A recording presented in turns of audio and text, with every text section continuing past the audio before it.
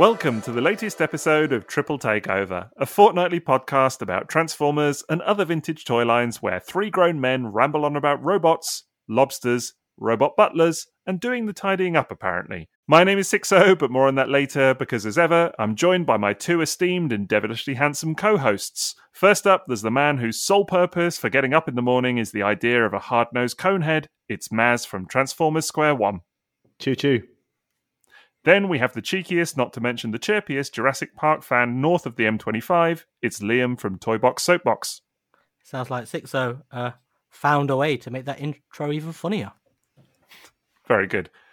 Together we are Triple Takeover, and the topic for today is none other than toy photography, which feels rather fitting given that it's the thing that the three of us are probably best known for in the Transformers community. This isn't really intended to be instructional in any way. Think of it less as how-to and more about why we do it to begin with, but I'm sure there'll be some of the technical stuff creeping in along the way. But before all of that, how's it hanging, chaps? Yeah, it's all right. I'm just suffering from this weird sense of deja vu at the minute, but other than that, everything's great.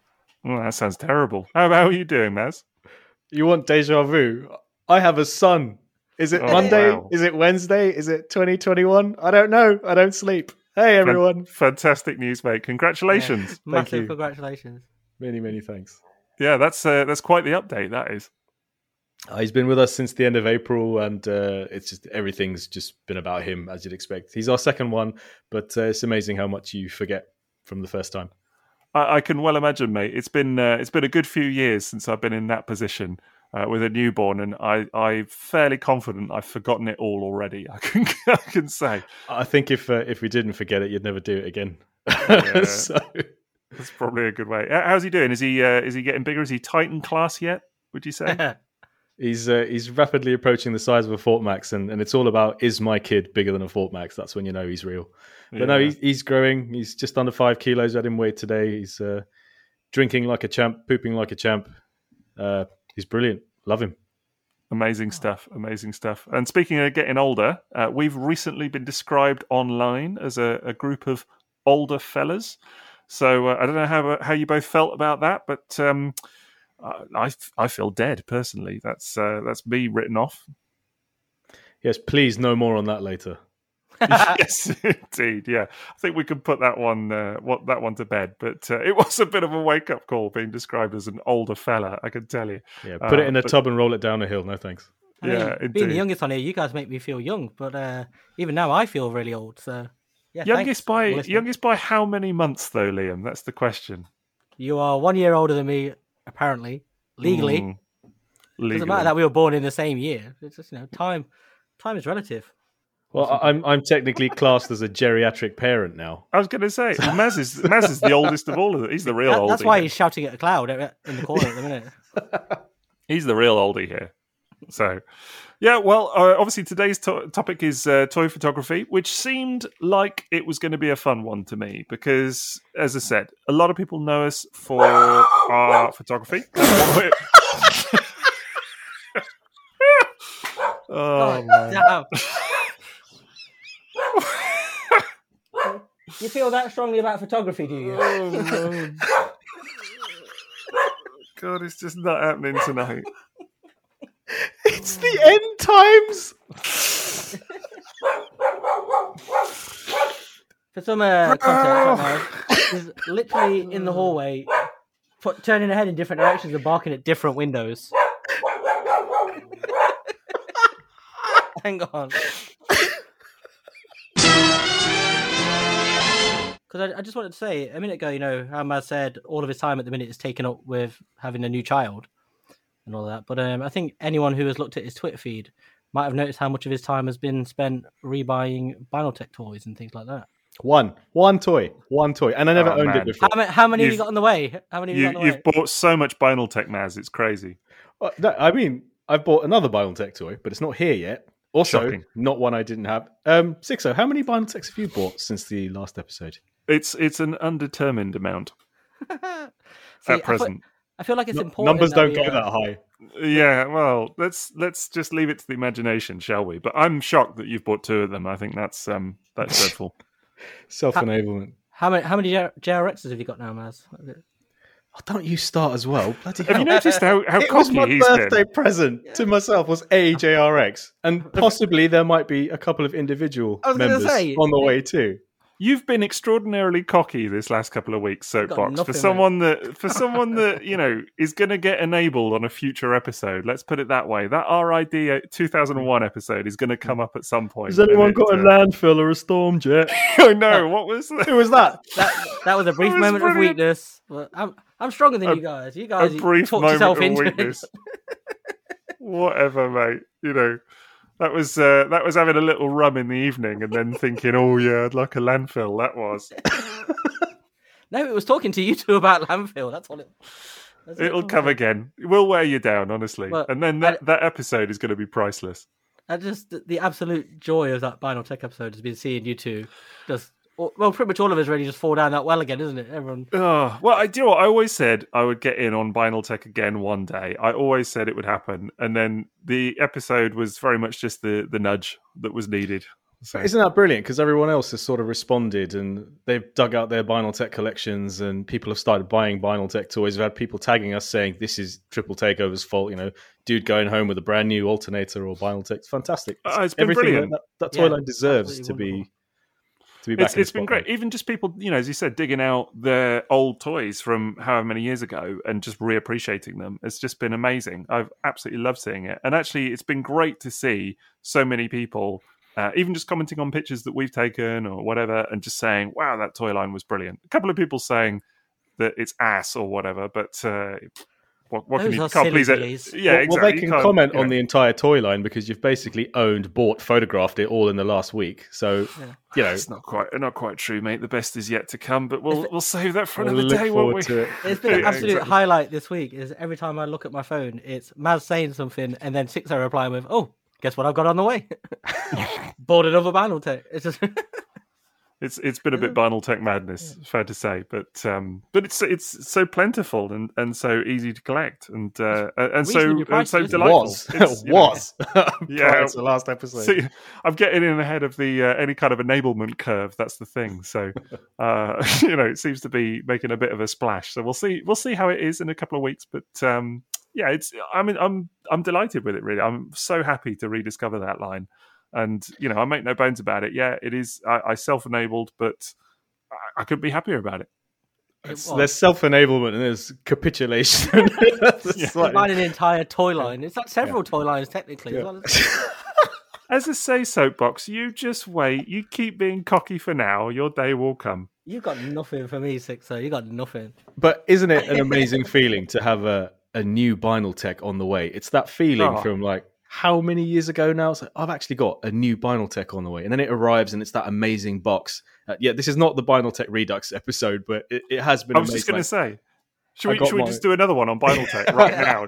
We were going to talk about toy photography, but we can just talk about Binal Tech for 2 hours. Of course, how much fun have you had photographing those Binal Tech years after the first time you photographed them? Now with your updated equipment, amazing.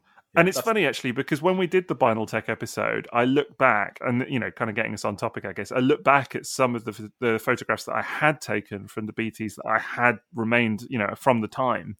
And we're probably only talking maybe 5 years ago, 6 years ago, maybe 6, that, the toys that I had in hand that I'd since sold and the photographs that I'd taken at the time. And I was really unimpressed with them. I was really like, oh man, these pictures are so bad. And I was looking for some for the episode artwork and whatever. So actually, it's been a thrill to retake new pictures of them now with, new setup, new equipment, all of that kind of jazz. And it's made such a big difference. And for me, I guess it's been nice because so much what I do is photos for reviews and all of that kind of jazz. It's been nice to just like take some pictures just for fun as well, and just kind of really enjoy it. So it's kind of reaffirmed a lot of stuff for me, actually. It's been really nice seeing those photos as well, just seeing those toys, because we'll cover this in the episode, but they really popped up at a different time for photography, didn't they? So it is nice to see those toys get that kind of modern photography treatment. No, thank you. I appreciate that. I've had tremendous fun with it. So, but yeah, I mean, it kind of bringing us, I suppose, naturally onto today's topic, which is toy photography. And I did think that this would be kind of fun to talk about, and we've already kind of ascertained why. But, obviously the three of us, as I've already said, are well known in different ways, I suppose, for our photography in the community, which I don't know, I guess is weird, and we'll kind of get into each of us in a minute and kind of how we got into it. But it is still kind of a weird thing to say, like, I'm known for my photography. You know, it does sound a little bit poncy or whatever. But you know, we've each kind of come to it, I suppose, through our different routes, haven't we? I mean, Maz, you know, for you, you know, let's talk about it now. How did you get into it as the kind of person that's been sort of established on the scene longest? How did you get into toy photography? Because I know, and knowing you as I do, it wasn't necessarily, you know, what you set out to do, was it?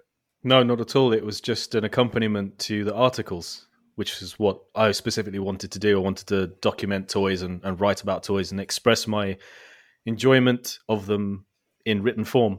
And nobody really likes a wall of text, so it made sense at the beginning for me to break up paragraphs with images of the toy I was writing about. But very little effort was going into making those images look impressive or even remotely photographic. It was just supposed to be an accompaniment, and that's what most of the photography in the fandom was like at the time. Late 90s, early 2000s, there were no standout toy photographers. That it wasn't a known aspect of collecting. It was just people showing toys for what they were. You know, we've just discovered this toy. Here's a variant. Here's what it looks like when you get all these together. You know, these would have been photos even taken on film cameras or the very earliest phone cameras, or maybe someone had like a small digital camera. It was only about 2002, I think, that anyone I knew got a DSLR, and it was a guy called Ben Munn who was photographing his Diaclone collecting.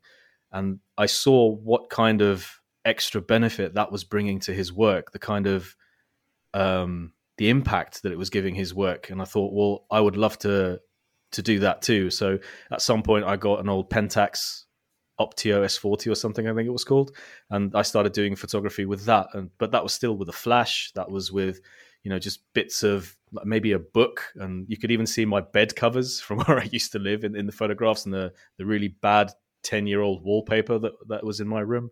It was a long time before I started really focusing on making the photography look as good as it could, as a big element and a big draw of my work. But originally the photography was never the draw of my work. It was the writing, which was the core. Which is interesting, because I guess actually a lot of people now, you know, that maybe are kind of starting or trying to start out in the same way, probably put photography as almost, I wouldn't say more important than the words, but kind of certainly up there as a kind of dual part of what they do. And it's definitely become more prevalent now, hasn't it, in terms of the number of people that are trying to, even just casually take pictures of their collection and putting out really lovely images. It's everywhere now. Yeah, I think that's got a lot to do with Facebook, Twitter, Instagram being key platforms where people share their hobby, whereas before it would have been websites or forums, and you know, words and long pieces of prose would have been par for the course, whereas now, you know, it's a lot shorter. It's and you know, most of my effort now goes into photography, and I do most of my sharing on social media as opposed to my blog, which is woefully neglected these days. I guess that's a really good point, is that, you know, obviously with social media, it encourages you to approach everything from a photographic angle. You know, typically posts, even on Twitter, that have photographs are often, you know, they're the ones that are kind of promoted and picked up and liked and all of that kind of stuff. So it really, probably that has had a huge influence in terms of how people approach the presentation of what they do. And I've noticed certainly even people sharing just pictures of their collection on shelves, there is a kind of presentation angle to it, which you don't see from websites that, if you look back at, you know, pictures from 20 years ago, that's just not there. And as you said, you would very often get people just very matter-of-factly, you know, with a simple camera at the time, you know, a little compact camera or whatever, taking pictures with lots of, I think the technical term is visual debris, you know, all the kind of bedspread and all of that kind of stuff. You would get a lot of that going on. Whereas now people are maybe a bit more considered about what they're putting out there as well. So it's definitely changed hugely, I think. Mm-hmm. Yeah, it has, yeah. There was a time where you could count Transformers photographers on one hand. You know, the people that were well known for doing it. It was like I said, Ben Munn, TF Kencon, Remy. You know, you could count the people on one hand who were responsible for that. And it was, they were looked at with awe because it was not an accessible standard for most people. people weren't buying expensive camera equipment. People didn't have phones that could produce those kind of results. Whereas it's quite different today. I think it's not as big a leap to producing attractive photo content of toys that you own as it probably was maybe 10, 15 years ago. Yeah. Do you think a big part of that is DSLRs, or do you think it's other things? I think it's mobile photography becoming more common, because I think people who now have really good phones with great cameras, you can even work with settings like depth of field, aperture exposure, stuff like that. And you even do some post photography work on phones and the software they have. And maybe it's no longer too big of a gap to bridge to using a full-on DSLR with tons of settings and then using a software package from Photoshop or Lightroom or something like that to polish your photos afterwards. Well, even then, we'll get into all of that later, but even stuff like Photoshop and Lightroom, there are tons of free equivalents as well now, and everything, or just simpler equivalents. And there are numerous apps and things that do a lot of that for you as well, and that's, people talk about filters and things like that, which is actually an area that I don't really know a lot about, to be honest, like adding Instagram filters and things like that. But a lot of that is done, I think, sort of almost automatically from what I understand. But there are numerous ways that people can achieve a style as well, I suppose, and kind of get to a result that they really want. Whereas you certainly, picking up a DSLR for the first time and not really knowing what you're doing with it, it's a very kind of complicated thing. So I can see that would almost be not a barrier for people, but it's certainly a bit of a kind of leap, it's a bit of a step change or whatever. So it's a real thing. I mean, you're talking about people having a style and a signature. I remember back in the day, no one would put a watermark on their photographs unless they didn't want their photographs to be used on a fraudulent auction, or it was a particularly well-known website that had really rare toys and they wanted that recognition for that. Whereas nowadays, there are many more people producing Transformers photos that could qualify as being called artwork and creativity, and they have a brand, they have, a watermark, and the whole reviewing toys business is sort of worked to make that a bigger thing now. Yes, collectors definitely. with watermarks. Yeah. And also in terms of equipment, I know I was always happier, or I didn't feel like an imposter in the photography world when I was making the most of weak equipment. So I had like a compact camera or a mobile phone, and I was making photos that people were commenting positively on, but I always knew I'm just making the best of what I've got. I've got a method, and that's what I do. Whereas as soon as my wife bought me a DSLR a few years ago, the imposter syndrome was strong. And it was like, okay, now I have a standard to meet. There's people like Sixo, there's, all these photographers on TFW, like Tony Bacala, the guy who runs TFW, is also an incredible photographer. His photos are exceptional. They're amazing. And these people use DSLRs, and now I've got to sort of somehow justify owning this and not look like a tryhard. And there was like a different pressure involved in making good photographs. And I remember my initial reaction was, no, I don't want this camera. This is too much. I can't make the best of this. Whereas I had a light tent and lights, but a compact camera, and I was super happy and had a method there. But the leap that my work took simply by having a DSLR was significant and easy to recognize. I remember it at the time, but I think that the results speak for themselves as well. And I'm sure a lot of people would be surprised to hear you saying that, because your reputation with photography is very, very high, and rightly so. And but I can recognize it as well, because there's definitely been times where I've upgraded a little bit of kit or something, or changed how I do something. And almost you take a step back to take a step forward, don't you? For it's almost sure, like yes. You have to kind of relearn it all. It can be quite disheartening as well when someone gets a DSLR and then they think like, I'm not even able to take the photos I was taking with something half the price. And 100%. It can be a definite barrier to progression. You've got to get over that. I think it comes with as well, you put in so much more effort, don't you, to learn how to use it. And it changes the way you take those photos, doesn't it? Like we were saying earlier, you go from sort of, like Pentax cameras and things where it's very much just snap, snap, snap, or with your camera phone, you're just taking a functional photo. Whereas once you're with a DSLR, you put so much effort into actually taking the photo that it sort of expands into how you set up the photo and all the different things you use. And you then start to make it, give it life rather than it just being an image. I think that's exactly it. I remember someone describing to me once the difference between DSLR photography and non-DSLR photography is that when you're not using a DSLR, the camera actually does so much of the work. Not does the work for you, but it fills in a lot of the blanks. It's like so much of it is automatic. Yeah. Whether it's the exposure or whether it's the focusing or whether it's the depth of field or different parts of it. Whereas actually there are elements in a DSLR that suddenly are under your control that you wouldn't even think of in automatic cameras or phone cameras or whatever it may be. Suddenly you're thinking about white balance, you're thinking about ISO, you're thinking about shutter speed, you're thinking about all of these different elements that actually you move one digit of one setting and it vastly changes the results that you get. But even then, you've got to learn all of that stuff to begin with as well. It's hugely daunting, hugely so. And I think I remember picking up a DSLR for the first time, not with Transformers. I already knew DSLR photography when I came to Transformers, but I remember being hugely disheartened by it to begin with, because it was like, even on automatic, it was like, well, why can I not get what are the results that I kind of want in my head, And I think there is a very big learning curve with it, for sure.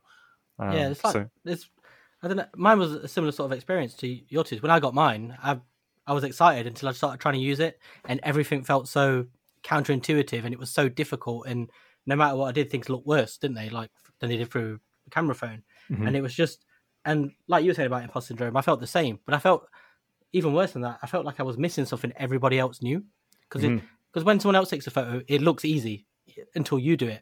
Yeah. And it's kind of, it looks effortless. But then when I was trying to do it myself, it's like, why am I too stupid to understand how this works? And there's just so much of that, yeah. Yeah, you feel stupid, don't you? You do feel like that, like there's some information that you just are missing. And I think if you ask the wrong person how they take their photos and you don't know their history of photography, like why do they do it that way? What have they experienced and learned? For example, there's a guy in the UK who was doing a lot of toy photography, and he uses strobe lights. And if I was to try to reproduce what he was doing, the methods he was using, there seemed to be so many complicated aspects that I just, I knew I could never do that. And I just, at moments like that, you think, maybe this just isn't for me. I'd love to, but I probably can't. Whereas his method was so specific that I've realized now that I can do it a different way. I can do it my way.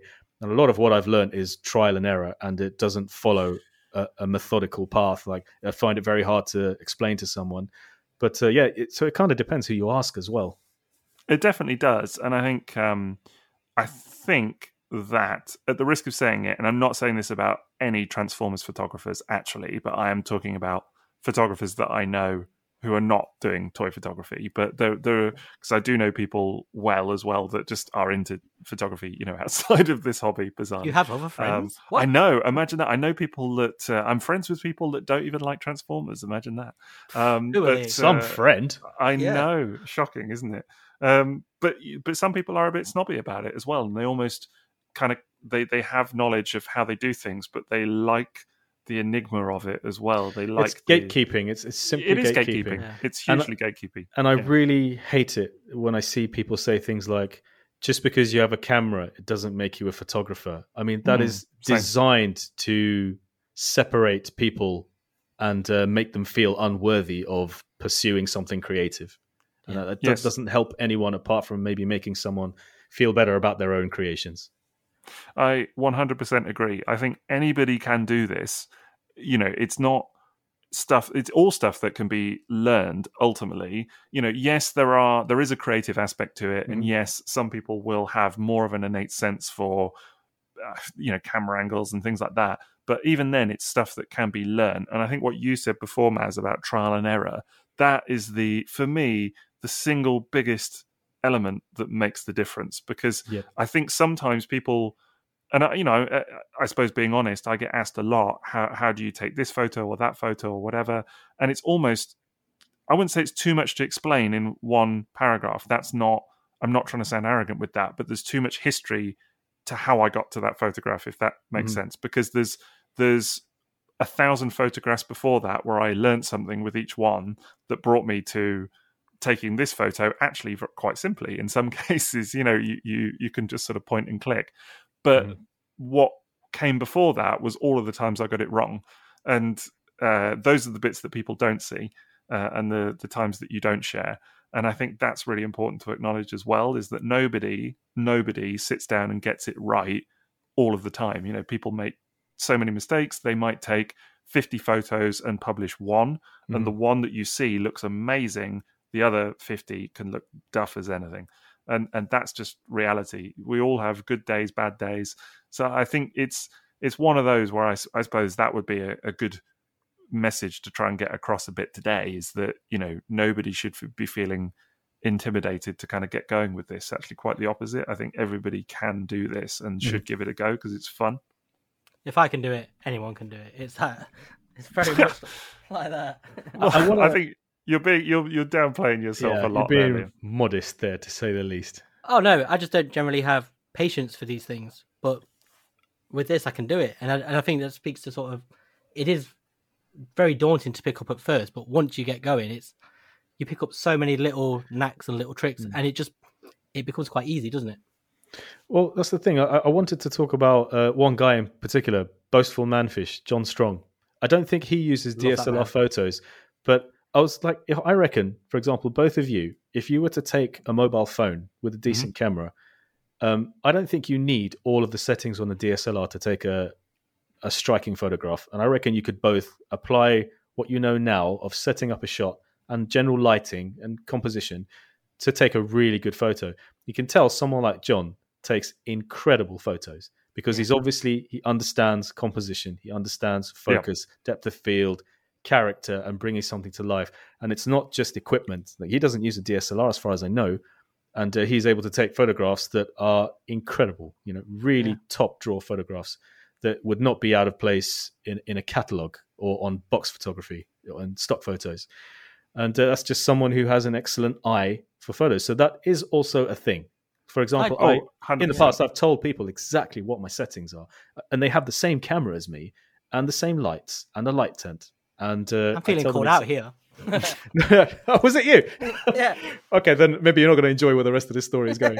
But no, I wasn't thinking of you, actually. Yeah. But and I told them exactly what I was using, and they were not able to produce the same results. And it's at that point you realize that there are a ton of things that you do before you even hit the shutter that come from experience of, okay, I want this result, so I have done this prior to taking the photograph even. Like, a lot of the work happens before you've even pointed the camera. It's true. And you don't even realize that you're doing stuff like that until, someone stops and says, wait, why did you just put that there?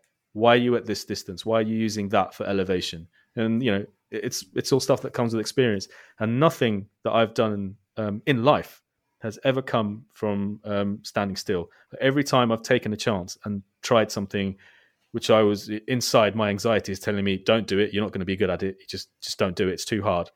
I've always taken a leap, and photography is like that too. I mean, a lot of times I've gone to Sixo and said, what would you recommend I do? And he actually put me on to using Lightroom, and it was a complicated and brand new piece of software that I was daunted by, but it has completely changed the way I take photos. So it's about taking a risk and trying something new. You have to try something new regularly. It's a muscle that you have to exercise. Yeah, I completely agree with that.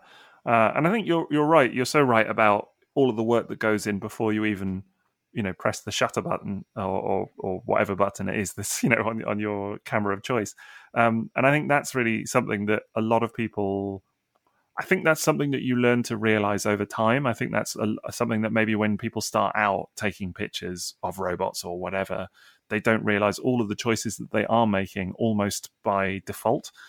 So if you are taking a picture with your bedspread in the background, that's a choice. That's a conscious choice to include that backdrop.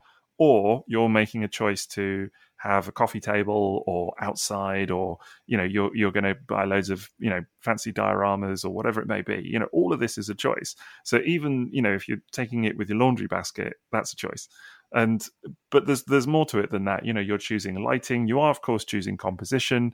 You are, of course, choosing what you're putting in the photo as well, which toys it is, what you're, how you're setting it up, all of these things.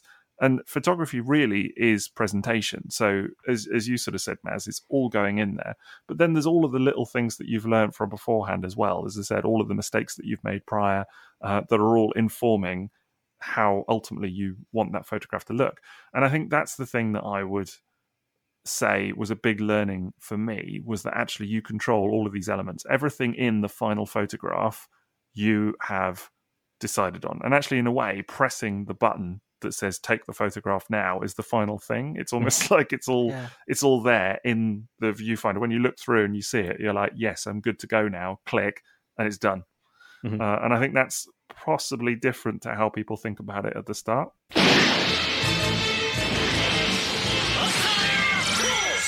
So Liam, how did you get into the whole robot photography gig to begin with?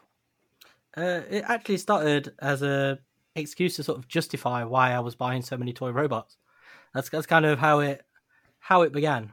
I just started because I was buying so many of them, and they were just, after a while, they were just sort of going on the shelf, and you kind of wanted to get more play value out of them, if that makes sense. And like completely. When I was a kid, I was so fascinated by the catalogs and the photos you would see and how they were posed, and so when I was playing out with my toys, I'd go in like old granny's gardens who had little rock features and stuff, and I'd set them up and I'd make them look like the catalogs and stuff like that. Wait, was this your nan or just other grannies? No, my nan didn't have a garden. She spent all her money on toys for me. So you would just find a random granny and use her garden? That was it, yeah. Find a gran. That's what it was. It goes go gran hunting. This could all be true for all I know. Right? Yeah. I didn't just have one gran. I had a whole fleet of grans. That's why I got so many toys. But yeah, it sort of started as just kind of a desire to sort of recreate that kind of feeling. And it was just on my phone and just for a laugh. And then I was sort of looking at Maz's photos, and that sort of started to then inspire me to do a little bit, put more effort in. And then started writing about them because it was a good excuse to sort of practice writing. That's really how it started. And what would you say was the kind of moment then that you kind of took the leap, I suppose, into more kind of fully fledged photography? Because obviously, sort of start off or whatever. When did it kind of come to the point where you were like, yeah, I actually enjoy this. This is a thing I want to do more of? Well, it was. I can't actually remember that because it was building, but I can actually remember the exact moment of where I was when things did change, and that was I was at Download and I was watching Ice-T and Body Count on stage performing, and then I got this text from no, that's what I was doing. I was getting very drunk. I was very my memory might not be so great because of how much booze I'd taken. But I got a text from Morgan asking if I'd take some photos of a toy, and then from there everything just changed. That was the moment where things just then started going upwards. It went just from being just a lark and a laugh, and then that's when I really started thinking I should put more effort into this. And that was nice. That was that moment. Yeah, fantastic. Well, and look at you now. Do you know? You know what I mean? It's interesting to hear that you as well. Sort of, you haven't said it, but you're almost talking like you've got this not imposter syndrome. That I don't know. Is that you kind of talked about it in the same way that Maz did almost? Is that fair or? Oh no, yeah, absolutely. Like I always feel like my photos aren't real almost. Like when I put them online, I like look at them and I can see all the flaws and stuff, and I look at everyone else's and I think everyone else's just look perfect, and then look at my own and I'm like, oh. Yeah, just waiting for that moment where you're found out and like, this person is gonna say, all right, so this is the method you're using to get these photographic results. But that's it. Like I don't completely understand the camera that I'm using. I know what you mean. I don't understand completely Photoshop and Lightroom. Like I use them and I have a good working knowledge, but I feel like I was saying earlier, I feel like everybody else knows how to use everything on it, even though they don't. That's just how my brain operates. Is I think everybody else must know. Nobody knows everything, but I get that as well. Where there's a lot of photos that I look at that I'm not. I do sometimes obviously share photos that I'm not 100% happy with. Do you know what I mean? But there are. Maz, you and I have said it before that sometimes you just need to go with it. Don't you? Do you know what I mean? Like you can work on something, but then at some point you just need to know when it's time to press send. And there's or not, or just abandon it, or not. Yeah, exactly. And but there are definitely times where I take photos that I look back on and I think, wow, could have done that one better. Or galleries sometimes or whatever it may be that you get to the end of it and you're like. Yeah, it's fine. It's perfectly good. It's not how I necessarily wanted it to turn out, but it's good. It's fine. So yeah, we all get that, I'm sure. There's a lot to be said about being inspired. I remember when I was doing a lot of photography for third-party reviews of third-party toys, they were so back-to-back at one point that I realized it was kind of falling into a pattern, and I would set up the photo shoots in the same way. And I wasn't really finding the results inspiring. I mean, sure, they were well lit and very clear. You could see the toy, and the poses were fun, and I was enjoying the toy. But I know when I'm inspired because it's the moment when you can't sleep, and it doesn't matter what else you had planned. You can't rest until you've produced the photo that's in your mind, and you might spend 2 to 3 hours setting up one photograph, but it needs to be what you imagined. The one I remember is doing Fans Hobby Grotesque, which was FlyPro. I mean, I could not produce more than one photo a day for that gallery because I wanted to try something completely wacky for every single one. And it would just take ages to set up. Maybe it just wouldn't work out and I'd abandon it. But that felt inspired, and it was so much easier to produce photos under those circumstances. Even though the volume of output was much less, I was so much happier with the quality as opposed to just me doing the same thing as a formula over and over again. So being inspired is a big thing as well. Yeah, definitely. I think you have to be on a roll with it. There are days where I try and take photographs of something, and honestly, I try and listen to the little inner voice, that is trying to be honest with me, that says you're not enjoying this, or this is not happening. Yeah. And because I didn't used to do that, I used to try and push on regardless. And then what happens is you get to the end of the day or the end of the session, and you sit and look at the photographs, and you think, these are not that great, and it's because you haven't listened to that little voice, I think. Whereas I think if it ever is an option, if it feels like it's not going the way that you want it to just abandon it and come back to it another time, I have found that to be quite beneficial as well. And sometimes I think it's just like, if there's other stuff going on, do you know what I mean? Or just frustration that, you can't get it looking the way you want it to. Sometimes for me, I find some toys very fiddly, and if you can't manipulate them in the exact way that you want them to, that's hugely irritating. And that's something that you might want to walk away from. All of these things. Yeah, when you've got it right, because you can't wait to get the memory card out of the camera into the computer and see it come up on your post-processing software. It's like, I can't wait to see how this turned out. And that's when you've kind of you're in the zone at that point. It's when your mind's already like 3 steps ahead, and you're thinking of all the effects you're putting, all the different things, elements, and all that. You're already mentally preparing them. It's not a chore at that stage. Editing is not a chore when you're not thinking like, I've got 150 photo gallery to slog through. Yeah. I can't. It goes easy. Yeah. But that kind of goes back to what we were saying before about a lot of this is in your mind's eye, isn't it? Because I do think, and this was another thing actually that I was taught before robot photography, someone said this to me, that actually the camera is just a tool. It's just there to produce with your input the image that you already see in your brain. So in that regard, it's a tool like a hammer. You when you put up a shelf, you know what the shelf is going to look like, but you don't kind of credit the hammer with putting it up, if that makes sense. Mm-hmm. Yeah. And in that regard, the camera is a bit like that. You already know what you want the photo to look like. All you've got to do is manipulate all of the different elements and take the photo in a way that it looks like what you want it to. And then, that's where the excitement comes from, because you're seeing that image that was in your brain finally kind of produced, on screen. So I totally recognize that. And I think what you said about, kind of ripping the SD card out the old camera, I've had that many, many times where I'm just like, I cannot wait to get this, and to share it as well, to get it, sometimes to just share it with other people and be like, look at what I produced. And then it gets like 3 likes. I was just going to say that. No one comments on it, and you're like, cool, I really like that one, but hey. Yeah. Some of my favorite photographs down the years have, I think maybe I'm one of 2 or 3 people who appreciated them, and I'm still happy with them, but that's just, that's down to taste and like what you see in your mind, your creative processes and your influences that dictate what you think makes a robot look good in what surroundings, what angles. Maybe there's a reference that nobody got, So yeah, that can happen. That's a regular one. 100%. I'm still to this day amazed by some of the photos that do well of mine online versus some of the ones that I actually really like that people just kind of overlook. And I'm like, oh, okay, I wonder what it was then. But I think that's really interesting as well. That's not something that I'd really thought to talk about much today, but I find it fascinating which photos do well sometimes. And I think a lot of the time it is just about the toy as opposed to the photo. Yeah, toy definitely does a lot of the work. I mean, that's why 20 years ago, when I was doing article photography and I would take a photo of a toy, people would say, that's an amazing photograph. It wasn't an amazing photograph.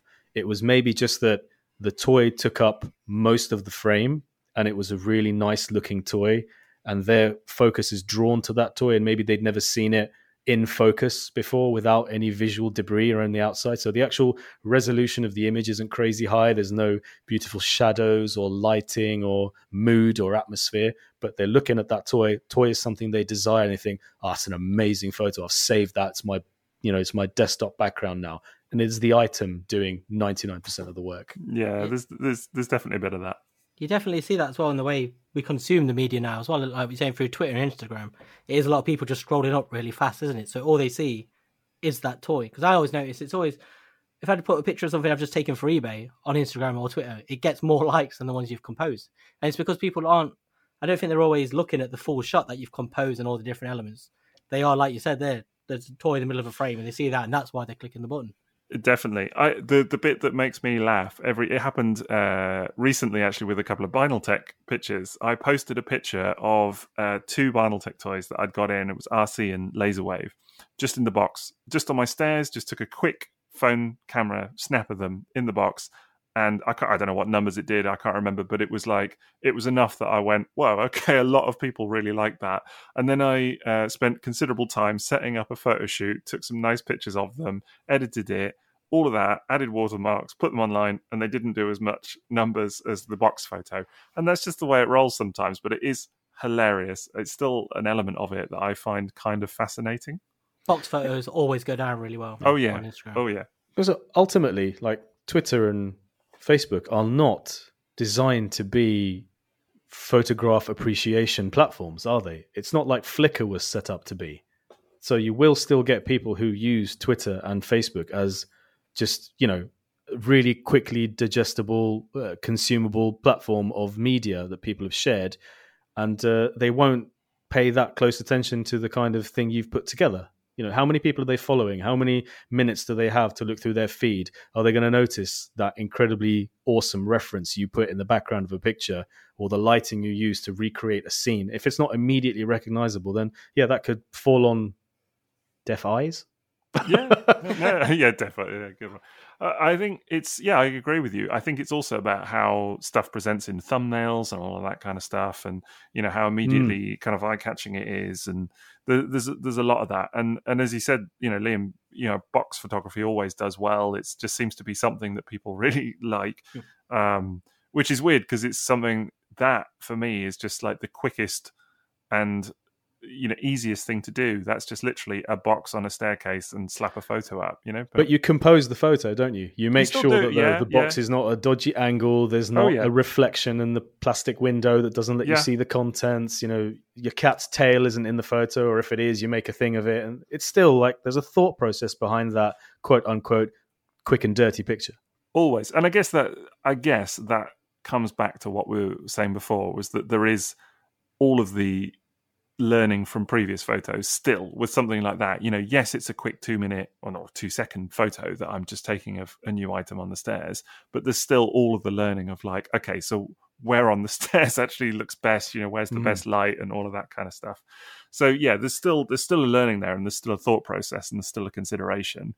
It's just not all of the kind of I suppose intensive work that maybe goes into a more sort of studio style thing, which is really interesting. But I think sometimes people don't even realize that some of us do photographs on phones and things as well. Do you think that's fair?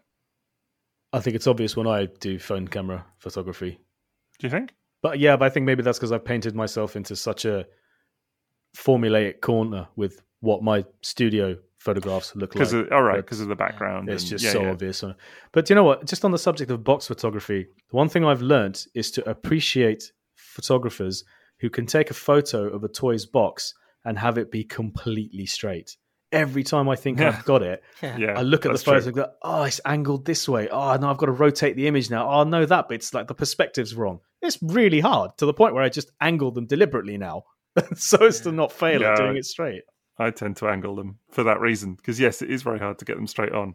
And I've got to say, UNEM Studios is an expert at getting them straight.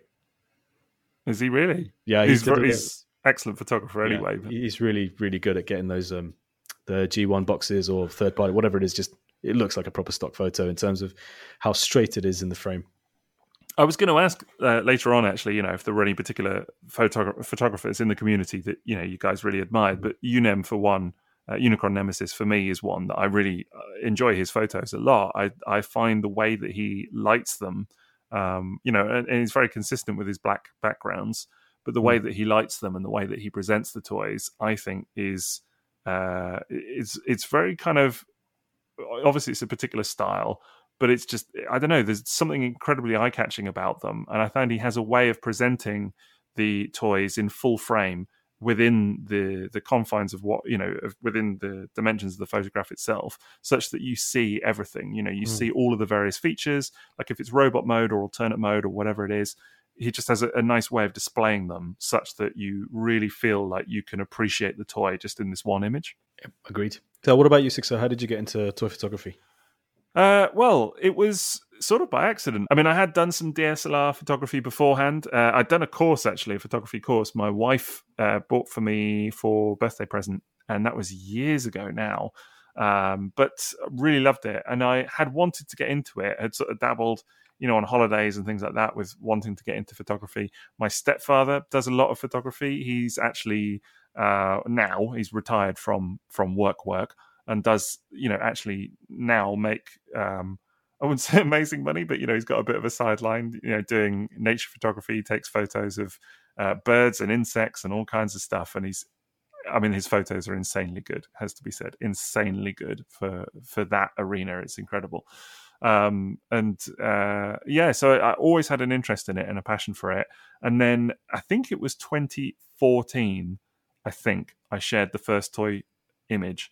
And I even remember what it was. And it was just a camera phone image. And it was Feral Rex, MMC, Feral Rex. And that was the first photo you shared? Yep. Even before, like, Masterpiece toys? Yeah, I'd never shared any. Well, other than, maybe like what a non-considered photo. That was the first one where I was like, okay, I'm going to, really make an effort with this. And I'd just never really done it before. Just never really kind of fussed with it. And shared a picture on TFW 2005 and got some nice feedback. Started sharing more pictures and then, shared a lot of Masterpiece pictures. I remember sharing pictures of like MP11 and things like that. And even before that, actually, like, MP6 Skywarp. And I remember then kind of sharing more and more. Wasn't Scoria one of your earliest ones? I got a couple of third-party bits, Scoria, Quakewave. I remember your Scoria images. Yeah. I definitely remember some of your Dinobot pictures. Yeah. And well, then it just kind of went from there. And initially they were just kind of around the house. And then, the carpet kind of became a thing, like shared of it. That was a whole interesting time. So just sharing, just taking pictures literally on my stairs. But then I started experimenting with using, better lights and things like that. Because initially I had, if it was during the day, I had a lot of light in that part of the house. There's like a big skylight at the top. So, it's actually very decent for photography. And actually, I do say to people now, when they're talking about buying lots of expensive lighting and things, I do say to people, do you have big windows or natural light to natural light? Yeah. Exactly. It's just, if you do, maybe get going with that first and see how you go, But yeah, just got cracking with that really. And lots of people were very kind and left me nice comments, and I thought, this is kind of fun and I'm really enjoying this, and it just kind of snowballed from there. And I think the first kind of gig I got, if you like, was Kapow Toys actually saying to me, do you want to take some pictures of Masterpiece tracks? And I had already done some reviews and bits of my own before that, but that was the first kind of one where I was like, yes, I absolutely would. If you'd like to do that, that sounds good. And did a gallery of that, and it just kind of went from there, really. It sort of snowballed very quickly. But I've evolved, obviously, my setup considerably since then, and don't tend to do photos around the house so much anymore. A lot of people were sad to see the carpet days go, but it had to happen. But yeah, I absolutely love it. absolutely love doing it. I get a great thrill from doing it even now. I like this, the origin story of 6.0. You mentioned a couple of things there, actually, which strike a chord with me. First of all, the being inspired by a family member. It actually made me remember that my brother is very much into photography. And I have a couple of canvases around the house that both my wife and I fell in love with that we got made from his photos that he took outdoors. And there's like a beautiful photo of the inside of a really old tube train that we have up in our kitchen, which is lovely because that reminds me of London at a time when I can't get to London. And he had a beautiful photo that he took on Myrtle Beach in the US. So his photography always, it was nice to have someone like him to sort of bounce off, like, what do you think of this photo? And so he was actually an influence now that I think about it.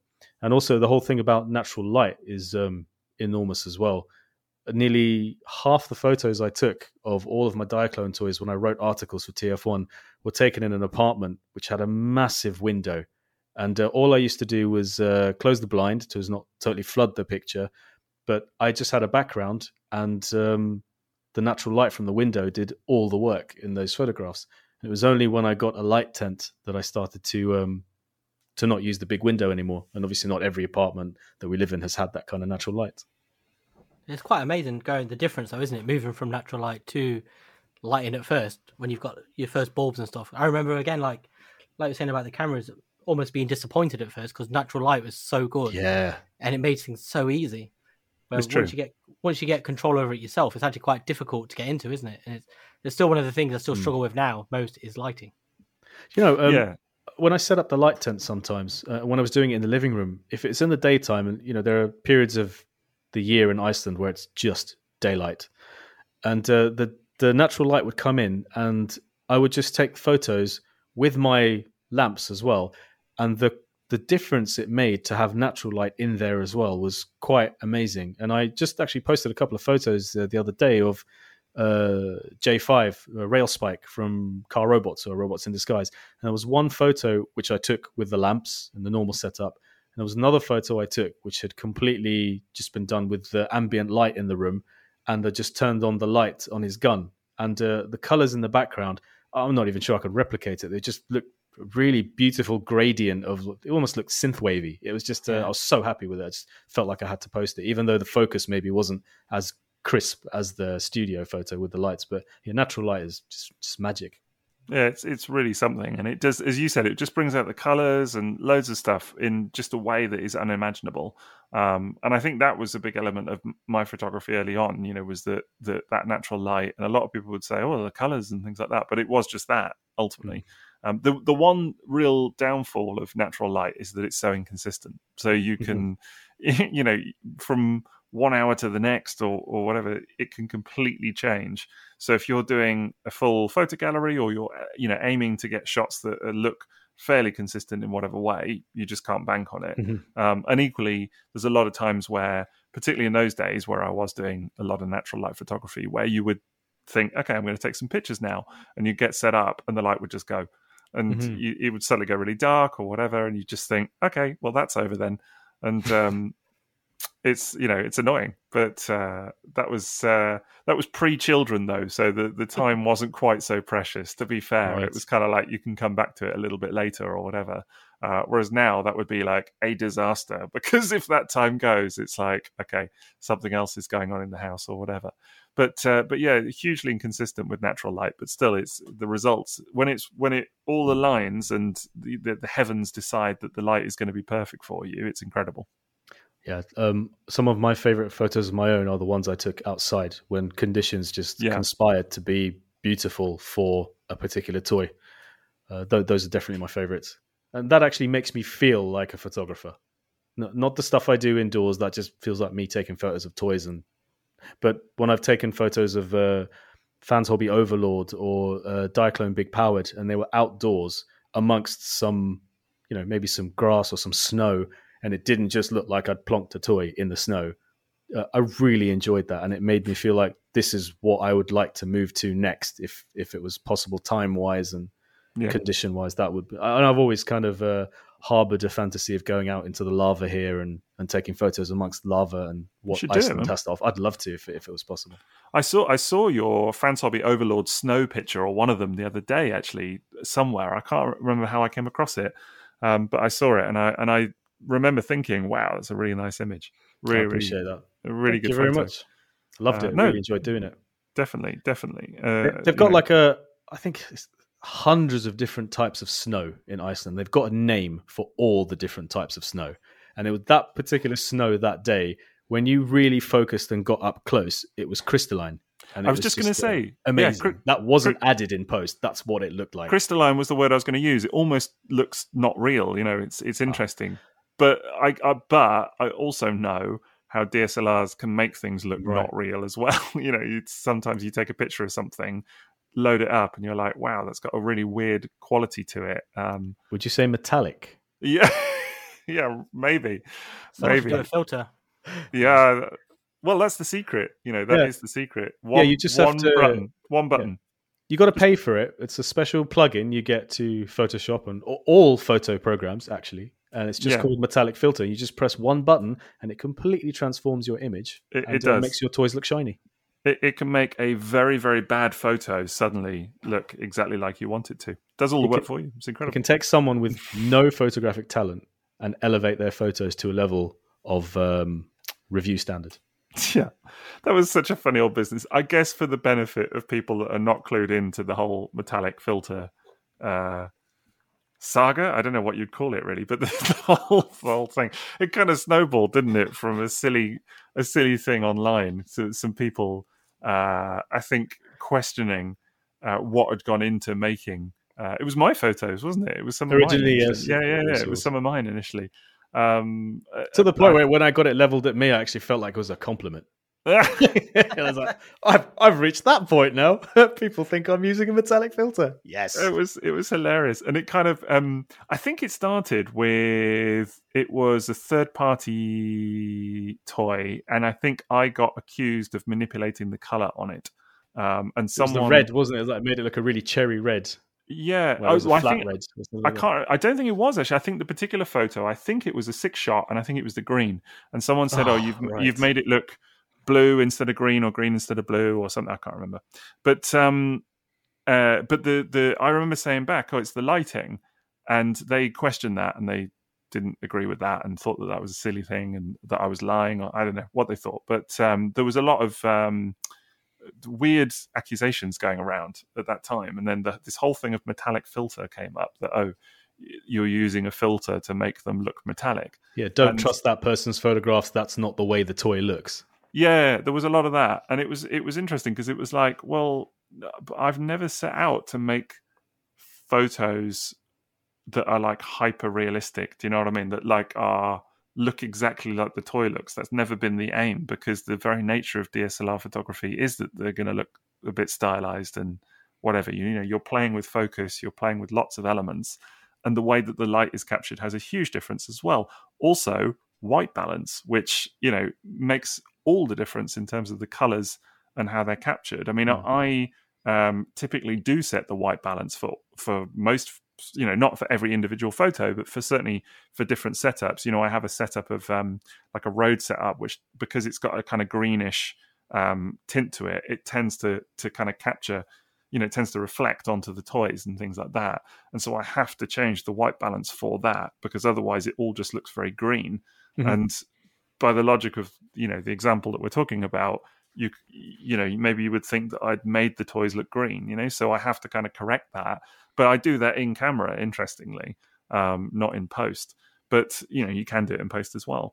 But that's, it was just funny because it was trying to explain, actually, no, there's nothing, there's no underhand, weird, nefarious aim here. It's just, the toys look different under different styles of photography. And I think I shared a picture of under a phone camera, and they were like, oh, it's a different color. And I'm like, well, yeah, the lighting is different as well, and it's, I don't know. It was a long time ago, but from that, metallic filter was born.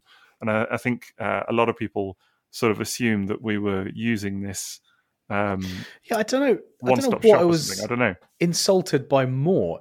Was it the fact that it was, you are it was an accusation that you're actually trying to achieve some kind of agenda by making it look unlike it really is, and therefore that's a bad thing because you're not an honest person. And I suppose that was amplified when these were review photographs, whereas just trying to say, no, that's what the toy looks like to me. And you're seeing a very big contrast between the darkest and the lightest areas, possibly because I'm not that good of a photographer that I can't change that. Or it was the accusation that it was one click that made your photos look good. It's like, no, hang on a minute. Yeah, it was weird. I've had that a couple of times over the years where people question the motives behind, me doing these photos. It's not the only time toys. Yeah, exactly. Which is always a weird one to me because I'm like, you know what? I'm just some dude that is trying to take nice pictures of toys. There's nothing, there's nothing underhand about it. There's no secret agenda. Put the tinfoil hats down because it's like, I don't know what you think is going on here. And I've had people accuse me of being, showered in riches from third-party companies and things like that. And it's like that is not. Do you know what I mean? Just imagine it, really. I just can't wait for the third-party episode when we talk about the whole. That's a whole other topic. I'm looking forward to that. When if people realize how unglamorous that is in reality, it's just But I mean, that's a whole other thing. But it's funny, I guess. I guess I can understand it. You see glossy photos of toys or whatever, and maybe you think, hey, my toy in hand doesn't look like that. Why is that? Yeah. That's another thing, isn't it? That whole how many times have you received a comment where the thing is, like, when I take a photograph of a toy, I know in my head how I want it to look. And that's probably influenced by a bunch of cartoons I've watched, comics I've read, and art I like. And I think when people draw robots from a particular angle that makes their waist look like it's thrust forward, or their shoulders are wider, or their head is in perspective, or they've really, there's a shadow on this part of it. And I think that looks really cool. I'm going to try and recreate that. And if I manage to succeed in recreating what's in my head, people may sometimes say, I've got that toy and I'm holding it in my hand and it doesn't look as good as in your photograph. But it's not necessarily always an accusation that something underhand has taken place. I can see that the lighting is normal, the toy is the right color, and it is the same toy that they've got. And I've not added a filter to it or After Effects or anything like that. And they're just like, it's almost like by holding the toy in your hand, do you not sometimes do that with a robot you've got in your hand? You just sort of hold it up at an angle and you look at it from below and you think, if this robot was real, this is how cool it would look. And I remember photography of third-party products. It wasn't until I saw the Fans Project Insecticons and they had their legs fanned out in a really realistic fashion that suddenly I was like, whoa, is that what third parties can do? They can make toys that look like that. But it was just the fact that the photographer had posed the toy in a way that sort of clicked with me. Is like, that's how cool robots should look. And it's being done on a transformer. Wow, it's like when you see those Studio Ox artwork of Transformers, and it's so high class and it's so different to what the cartoons look like. They weren't always the best presentation, but then you'd see serious art take on. That's why Call of the Primitives is sometimes such a cool episode for people, because the art style was so different to everything else, and you think, okay, that's how good Transformers can look. So that's the whole thing about people saying, oh, it doesn't look, my toy doesn't look the way you've presented it in a photograph. But it's a bad thing. Photography is no, it's not at all. But photography is hugely what's the word I'm looking for? It makes a major difference in terms of how things are presented. But all of it is a choice. It's exactly what we were saying before. Every little bit that you change in terms of how you photograph a toy, and not just DSLR fancy photography, but even just phone photography, whatever, it all makes a difference. I mean, the best example I can give currently is those Kingdom Galvatron leaks that have come out, because everybody was losing their minds over the proportions of that toy, because they thought at one stage that it looked, like hugely big body, tiny little legs, and massive head. And that was kind of the first picture that came out. And everybody was like, oh my God, it looks terrible. And then a couple of people were like, hang on, I think it's actually just the photography. It's that someone's taken it from a slightly wide angle, from a top angle as well. So you're seeing everything kind of curved out, but because it's taken from top down, it's really accentuating the head and making it's distorting and making the legs look smaller. But then there was another photo released, which was kind of the reverse. It's taken from a downward angle, but again with that kind of slightly fisheye wide angle thing going on, and it made the legs look huge and the upper body was much smaller, and people were going, okay, this is the real proportions of the toy now. So the photograph that you saw before was wrong, and this is, and I saw it, people going, this is what the actual toy looks like, and doing comparisons of the two. But then actually it turned out that neither of them were really representative, that it was somewhere in between. And for me, it was a great example of whether that was done by design, whoever had that toy, through whatever means in hand, whether it was by design that they put out photos to kind of perplex people or whatever they were doing, or it was just simply that they had a default setting that happened to be a little bit wide angle on their camera, and they just took a couple of pictures and the result was not intended. It just showed that actually how you photograph these things makes all the difference. And saying, I think it doesn't look like it does in hand, it's never really going to, unless you just take a straight on picture at what I would call a neutral millimeter on your camera, not wide angle, not zoomed in, that you just kind of get it absolutely, is considered to be like neutral for your eye. That really, you'd have to consciously shoot it in that way to have it look like it does in hand. Anything outside of that, it's going to look different. But even then, the colors, take it in sunlight versus taking it indoors. People do that all the time, and of course it's not going to be the same color because the quality of the light is going to make a difference as well. And the way you pose it. Yeah, and the way you pose, of course. Because there is a way that you can pose toys that kind of brings them to life, and they look more realistic. Proportions are better. I mean, I've seen so many photographs where people have posed Masterpiece toys, but they don't even remember to flatten the feet against the surface or on which the toy is standing, so it immediately breaks your immersion. Yeah, and that's just a very, very easy thing to do. Like you were talking about this head-on image at a neutral distance. Well, just if you separate the legs a little bit, point the toes out, make sure it's flat on the surface, the arms are in a natural position, the head is focused, where the robot looks cool.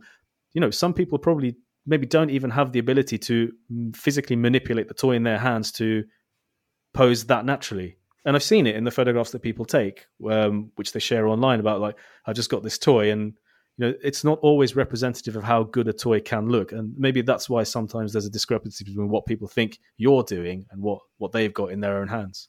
Maybe so. I think all of that stuff comes with practice, though, doesn't it? And it's once you kind of make a conscious choice of like, okay, I'm going to do toy photography, and take some pictures, you start to pick up a lot of that stuff fairly quickly, I think. And it's kind of trial and error, isn't it, of what works, what doesn't work, and kind of the feedback that you get and everything as well.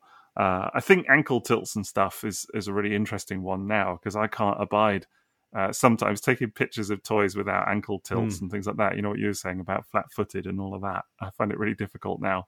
But it's still a thing sometimes. But yeah, I think it is interesting how different those toys can look depending on what people do with them and what choices they make behind the camera of how they're going to present them. Do you remember that phase Hasbro went through where they started molding all of the feet at an angle so that they were posed to look more natural, weren't they? Rather than giving them ankle tilts and all of that. Yeah, I'm trying to think what the first toy line I bought Well, I remember was experienced. Combiner Wars would have been that, wouldn't it? Were some animated toys like that as well? TF animated. I think they were. I think that's the first time I experienced it myself, was with some animated toys. Yeah, the deluxe version of the Optimus Prime, the Cybertronian Optimus Prime, has the angled feet. Maybe that's where they first turned up. I remember them being quite prevalent in Combiner Wars. All of the limbs have the feet like that. Prowler's one I especially remember from Combiner Wars, like, really stood out. I remember really disliking that. I think I really disliked that originally. I was like, no, allow me the opportunity to do that. But then obviously... Let me ruin it for myself. Right. I've not really come across that. It sounds so weird. Well, another toy that has it is Robots in Disguise Warrior Class Bisque. I'm looking at him right now. I just want to shout out to I've got to shout out to Anonymous Human who sent me this for free. He gifted me a Warrior Class Bisque. It's not a simple toy to find these days, so I'm greatly appreciative. Thank you so much. And this has flip out feet, which are molded at an angle. So pretty much there's only a very small window of posability that you can use where the feet look natural. If you go too wide, obviously they're not completely flat against the surface. And if you try and do G1 legs completely straight, they're obviously not angled right for that kind of posing. So yeah, that's definitely a thing. The whole angle cut on feet in robots. It was very, very prevalent in Combiner Wars. I just remember every single Deluxe is essentially the same, aren't they? But they've all got them same angled feet. I wonder what was happening there for a minute. I wonder if that was suddenly like a little sponsor section or something that you were doing, that you were going to talk about Bisque, and that it was going to be like, and now a word from our sponsor, Lobsters. Yeah. I was sort of like sitting there in mild curiosity of what was going on.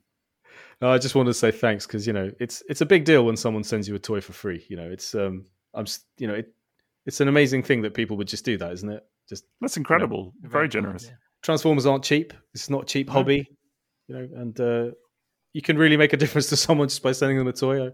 I do actually. This is unrelated, but I remember a good friend of mine in the hobby once. Some home truths. I'd been in the hobby for a little while, and I'd gotten into collecting quite expensive stuff, and he just said, "Do you remember back when you first joined? Like, we would just send each other stuff for free." I was like, "Hey, this is a really cool toy I picked up. I really think you should have it." How long has it been since you've actually done that? Since? And he wasn't trying to cast shade on me for not being generous, but it was a thing that, like, you can lose sight that this is a hobby where people interact with each other, and you share this space with people, and it's supposed to be enjoyed, and it's very easy to lose sight of the fact that we all do this for fun, and it's not just about accumulation of things. So, sorry, a bit sidetracked there, but I wanted to say thank you for Bisque.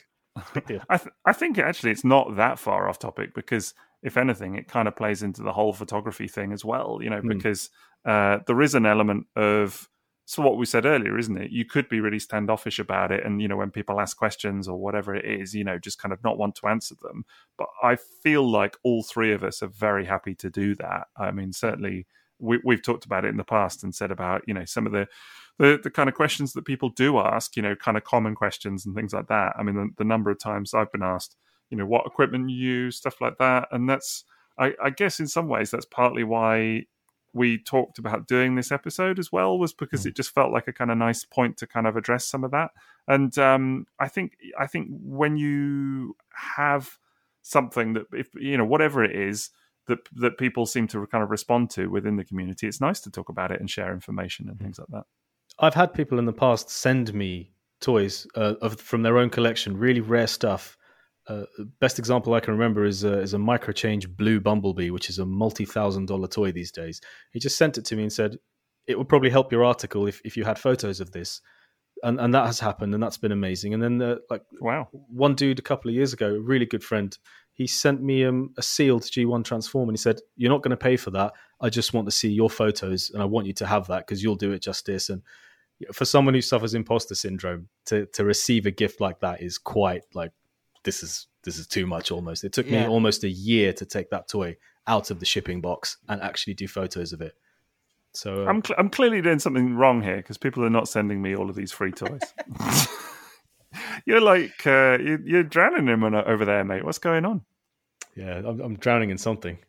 Snow. Yeah. I can only imagine at the moment I was going to say with the new McDonald's baby, changeables, mini spice. What is it this week? Take your pick. JRX trains. I'm laughing, but it's true. Right, well, one other thing I wanted to ask about today was how you felt your photography, your toy photography, has evolved over the years.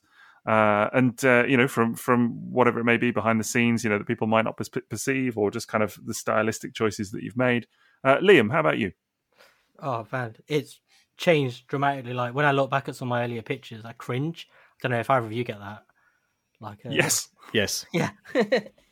But like the difference then, and it's weird how you don't see it at the time in the same way as you do years later. And it's just like when I started out, it was so much of it was just to have a grown-up excuse to play with toys.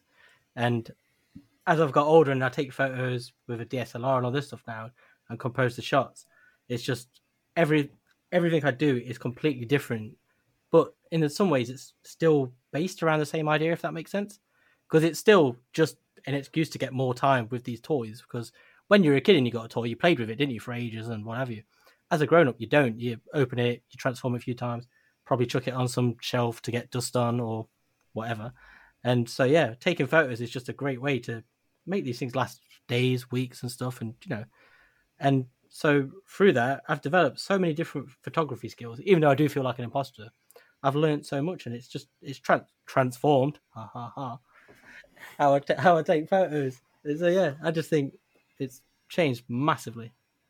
I think it's interesting actually, because I think sometimes, when you get to know someone else's photography really well, and you see it daily, for over years and years and whatever. This is probably true with both of you actually at separate times. But then it's not until you look back at a photo that person took, let's say 5 years prior or whatever, that you suddenly realized how much they have evolved. You just, in my head, Liam, like your photos have always looked as good as they do now. Not that they ever looked bad. That's not what I'm saying. But I'm just saying that, clearly there has been an evolution with all of us. But like I think I recently, for doing some episode artwork or something, we were looking for some of your pictures and I came across some of your older ones. And I was really stunned actually, just how different they do look. Do you know what I mean? Even just from a few years back or whatever. And I think, you're clearly, like, your trajectory or whatever for how you kind of approached it all is quite incredible. Well, again, that's not me saying what you've done. I've got to be kind of, trying to word it in the right way, because that's not me at all saying what you ever did was bad. But it's just, I think it's important to acknowledge that we're all of us, aren't we, on a learning curve? Whether you've been doing it 6 months or 6 years, you still kind of learn something new every day. And Maz, you can see the same with yours as well, to be fair. Yeah, I think you're absolutely right there. Comparing photos to older photos and seeing the standard it's a funny thing to say, but I think like with your photos, Sixo, they started off at an extremely high standard already. And I think it's a standard that very many people in the hobby would love to have achieved. And that's your starting standard from years ago on the carpet with natural light, simply because the photos were so incredibly striking. Now, whether you look at that and see technical details that you're unhappy with and ways you can polish it is entirely how you work as an artist.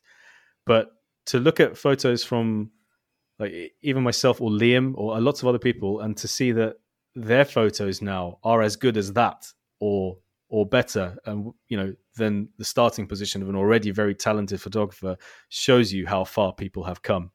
And that's really an amazing thing to see as well. I don't really think, I don't know if it's true for you guys, but I don't think you could even be doing this today if you hadn't noticed an improvement in your work. The motivation wouldn't be there. It's just the fact that you have to be honest and say that you're looking at your own photos and you're recognizing that your own work has improved massively, which is what inspires you to continue and try new things. And that improvement gives you confidence to try something kind of outrageous, maybe, like whether it's using these really cool backgrounds or dioramas or investing in cool things to put in your photographs because you believe you can make it work now because you've come such a long way. Yeah, I think that's hugely true. And I definitely, I look back at a lot of my older stuff, actually early robot stuff, and I cringe to high heaven. Honestly, there are photos that I just would not share now because I can just see things that I did wrong at the time, or some of it is circumstantial. I can look at it and think, okay, I didn't have the lighting then, or I didn't have this, or technical aspects that would have made it easier. But there's a lot that is just mistakes that I made as well. So it's very kind what you're saying, Maz. But equally, I do cringe about a lot of that early photography. Just by sort of, I suppose, looking back at it. Really, I tend not to a lot. I guess it's interesting because in some ways, and I know this is probably true of all of us, you kind of build up this library of photos, don't you, that from over the years. But actually the reality is that you only ever want to post the sort of newer ones, because you look back at a lot of the older ones and think, well, it's not as good as I could do now. I could do better. And I find that I'm forever It's not as good sort to of almost. remember. Yeah. I find that I'm sort of like forever almost not like retaking the same shots, but I'm forever doing new photos of toys that I've previously photographed, just because I'm like, well, I look back at the old ones and I think I don't want to share that anymore. But I think, you're right, Maz, that self-improvement and acknowledging what you've done well, but acknowledging what you've got wrong is hugely important. Liam, what would you say is what has made the single biggest difference in your improvement in your photos? Actually, that was Sixo. Yeah, when I first got the DSLR and I was really struggling with it, and he told me, what was the tip you gave me about using one of the modes? And it was like someone had take the lens cover off. Was that it? That was the next tip. That was the next one. That one. Plug it in. Charge the battery. What was it? I can't remember now. I was struggling because I didn't know where to start with it. I'd got this unwieldy piece of technology that I just couldn't use and couldn't fathom, and every guide I tried to read made no sense to me whatsoever. And you told me something that was just really straightforward, and it was just like everything else just clicked in sequence. And I think you told me to use, was it TV mode at first? Right. Yeah. I'm a big advocate of it. I mean, I shoot in full manual, which, I mean, for anybody that doesn't know DSLR photography, like a quick and dirty overview is that, there's a kind of balance between shutter speed, aperture, which is the size of the amount of light that you're letting into the camera, and ISO, which and all three of those things sort of control. They work in like a little triangle almost. If you change one, has a knock-on impact to the others. It's all. A lot of people will know this. A lot of people may not, and it doesn't matter. But it's fine. TV mode is time value, so it's just shooting where you're making a priority of the shutter speed, and then your camera controls the aperture, and that's how the camera works. Is it's kind of in sync. Whereas full manual, you control everything, and I think the way it was always explained to me was that you can start on fully automatic, and fully automatic is the camera chooses everything. So it does the shutter speed, it does the aperture, it does the ISO, it does, I mean, even like the white balance and stuff, all of that can be on auto. But then, you can kind of slowly move through different settings. So, either you do TV and you control the shutter speed, or you do AV and you control the aperture and the amount of light going in. And then the camera does the other half, so you're controlling half of the setting and the camera is doing the other bit. And then eventually, you kind of make it to full manual and you control everything. And I think it's all of that. We don't really have time to kind of explain it all today, I don't think. But all of that, I think, is the biggest stumbling block that people have with DSLR photography. Yeah, I mean, that made such a massive difference because at that time, it just took off so much of the pressure of trying to understand the camera, because all of a sudden, I didn't have to learn how to use everything, just a couple of things. Everything else was taken care of. And then within a week or two, I then gone to full manual because everything else had made sense. I'd been able to learn the other bits, get the hang of some bits, and then sort of naturally move on from there. And everything then just expanded from there. I still don't shoot on full manual. I don't shoot on full manual. Really? I shoot on AV, aperture priority. All right. See, now I couldn't be without all that control. I've gone the other way now. I need everything. Yeah. I think I was brave enough to go to this point because there were things that the automatic wasn't doing for me, and I wasn't getting the results I wanted. But with AV, I was getting what I wanted. So I control the aperture, but the rest I leave to the camera, and I'm more than happy with the results. And I think I've sort of convinced myself that to do much better, I would need a much better camera. So I've basically found an excuse for myself not to explore full manual mode. Whenever I have tried to shoot in full manual, I've not been too pleased with the results. So there's still a lot of learning for me to do in that direction. What sort of f-stop do you typically shoot on, Maz, or is it not like a set thing? That's not set. So I think normally so I use a macro lens for most of my photos, and I tend to use something between 5 and 8. Okay. I think the most recent photos I did was 7.1, but then I sometimes switch to the stock lens, which is is it 10 to 55? Yeah, or 1855 typically. But... Oh, right. Yeah, sorry. And it just shows you how technical I am with this stuff.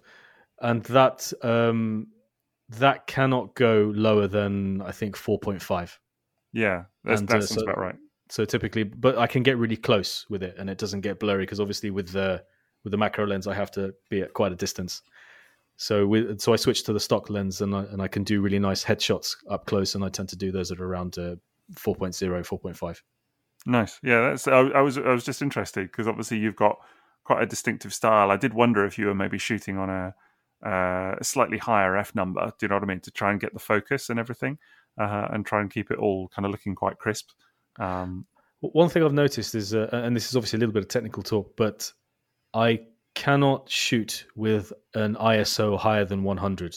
My photos end up noisy or not particularly clear. I don't have enough light, or maybe the camera lenses don't take in enough light. If I'm shooting indoors in the studio, I always it's a light tent behind me. In the studio, it's ridiculous. Yeah, behind the photos, right? And I just use ISO 100 because that's the way I don't get too much noise in the photos. But when I go outdoors, like the pictures in the snow or in the wilderness, I just put it on auto. It's auto ISO. Oh, do you? In fact, I tend not to mess with stuff. In fact, nearly every photo I take outside of the light tent is it's mostly auto settings. I think it's on P on the Canon. I think that's the setting I use. Yeah. ISO I tend to try and leave as little as possible because you're right. The more it goes up, the more grain you get ultimately. Because the sensor just kind of lets in more light, and it just it can look really overloaded and grainy. And actually, it's a style of in landscape or whatever. A lot of people maybe shoot with a high ISO specifically to get that grainy quality, or in black and white photography or whatever. But in toy photography, it's just not really what you want. You want kind of sheeny kind of look. And low ISO for me all the way. I try and shoot with 100, but sometimes it just has to be like 200. But I think anything really below sort of 300, you've got a nice quality image for sure. I can never make 200 work, and anything other than 100. And for some reason, I just cannot get it to work. Just really? No way I'm ever satisfied with the quality of the photograph. It's always grainy or out of focus or something. I don't know. Maybe that's because I'm not on full manual and adjusting other things, but I don't have this global understanding of how all of these settings work in harmony. So I tend to I shoot at ISO 100 always. It could be your backgrounds as well, because you've got quite like flat color backgrounds. Mm-hmm. Maybe that shows up the grain a little bit more. I don't know. It'd be on the figure itself mainly. What I've noticed. Interesting. See, I'm the same as you. I only stick to an ISO 100, and every time I try and change it, I can't get it right. So I always stick to 100, and then I will mess with every other setting to get the photo I want, rather than touch that again. It's not a bad way to do it, to be fair. I think keep the ISO as low as possible and mess around with the other stuff, and I think that's a good way to go. But if we're in a position where there's this one setting that can be increased, and we have no idea how to maximize that, you can imagine how someone who can't even make ISO 100 work would feel about how daunting a digital camera, a DSLR is as a whole thing. And they're not completely cheap items. Yeah, maybe the entry cost of these has come down over the years, but it's still a conscious investment that it's still an investment. It's like I have to justify how much I'm spending on this. And I can understand how it can be disheartening. Yeah, I think something you said before that I thought was really interesting was, about wanting to get new kit. And I think this is one thing that we've talked about again in the past, that I think I see so many people doing it though, where they're just like, they upgrade to a DSLR and then they're not getting the results they want. They're like, oh, well, I need a new lens, So then they pump in more money into a new lens. And if that doesn't quite get it, they're like, maybe I need a new body. And, or I need new lights and I need new this and that. And it can be a real money pit very quickly. But I think at the risk of sounding preachy, I'm just a great believer that you kind of work with what you've got and get comfortable with it and learn it, and then upgrade when you need it. If that sort of makes sense. I think it's not always going to get you the results that you want to just suddenly upgrade a lens or whatever. When you said get a new body, I fully expect you to follow that with new minions to command. That's what I heard. Salty and Sweeps pop up in the bottom corner. Absolutely. Suddenly Unicron takes over his role in the podcast. As we knew it would. He's sat over there. Actually, he's just in the old corner of the room, just looking rather domineering. Taking photos with DSLR. Yeah, indeed. Well, that's a whole other thing by itself. Taking photos of large toys and things like that. Because just something like Unicron, all bets are off. Really, like you can have. I do think size of toys makes a big difference because you can have a sort of method that works for 80% of toys. They're all kind of a similar size or whatever. And particularly when you're using the same setup every day and, you don't really need to change the settings too much. And then suddenly something like Unicron comes along and you're like, okay, so how does this work? How do we approach this now? And all the trial and error kind of comes back, if anything. You can still use all of the stuff that you've learned. But, the first, I took a good couple of photos, I say a couple of dozen of photos of Unicron, just literally testing it out just to see what worked and what didn't, just like what is a good way to shoot this. And still, even then, I didn't necessarily get to the result I wanted in my mind's eye just because it's such a beast. See, that's why I completely avoid taking photos of large toys now. It's because they're a hassle. Because I can't take photos of them. In the way I take photos of my other toys, it just doesn't work because I don't have the space for sort of the Titans. They just take up too much room to do that in the same way. And so my brain just can't up the scale on it almost. Yeah. I found with things like the Titans Fort Max and Fans Toys Omega Supreme, with toys like that just didn't fit into my 120 by 120 by 120 light tent, that they had to be taken against card. I would use the background card, but then I couldn't use the diffusion of the light box and the lamps. And all that meant was that the photo setup took loads longer and I had to spend a lot more time in post trying to sort of patch together a background and make them look presentable. And it would just take so much longer to do those photos. It really limits and sort of redefines how you frame the shots though, doesn't it, as well? Because they take up so much room and you can see the edges and stuff, and it's so much harder. But there's a lot of room. Yeah, it made me think about how to make those photos appealing in a different way, because I couldn't make Fans Toys Terminus Giganticus look like I could make a G1 car look in a light tent. I thought, okay, so I've got to do something else with this photo. And it forced me to try new things. And that was a really enjoyable avenue of photography at the time. I think sometimes the best results come out of those times where you're forced to do something different, isn't it? Right, because you can't just rely on the same old, and you kind of need to mix it up a bit. I was the same as you. Terminus Giganticus, that was a mad one. I remember having to custom build a new setup, new backdrop and everything. I remember you doing that. Did you ever put the skyhooks in? No. I did it in my kitchen actually. I tried doing it. The old skyhooks. I tried doing it outside at one stage to try, just because the size of it, I was like, where is this going to go? Where do I have at the time that was large enough to kind of fit the thing, and to build a studio style setup, because as you say, light boxes, all of that stuff, it's just not big enough. And in the end, I believe I did it on my kitchen table. I've got a photo of the behind the scenes somewhere, and kind of mounted huge amounts of boxes and rolled a piece of, I bought some white backing paper and kind of rolled it down off that, and then got lamps and everything assembled around it. And it was a real mission. And then I had obviously a day to kind of do it. Or whatever time it was, because then we were going to be having dinner and everything that evening. So it's kind of got to get it all packed up again. And it was a real mission, but a lot of fun. Yeah, I remember with, do you remember, is it Pandinus, the Scorponok? Oh, yeah. When I had to do the gallery for Kapow. Oh, your Zelda picture. That was what it was. I got so frustrated, great. I took it out in the garden. And what a result. But because it was so big, I thought it just works as a Zelda temple. So it redefines how you take the pictures and how you normally would. And I would have hated for the universe to not have that picture. You didn't have to take it outside, because that was an epic one. Yeah. They were great pictures. Well, thank you. But going back with the DSLR, I remember going outside again. It was so hard trying to work out how to, because I was so used to using it indoors, and then having to suddenly go outdoors. I just remember just internally screaming loads at the camera. Yeah, completely different settings. Different settings. And the light just looks so different. And yeah, absolutely. It's panic that you will not be able to rediscover the settings that worked for you in the first place. Oh no, what if I move this and I can never find that sweet spot again? Yeah. I think it all comes in time. It's just so much practice and so much getting like familiarity with the camera and the settings and all of that.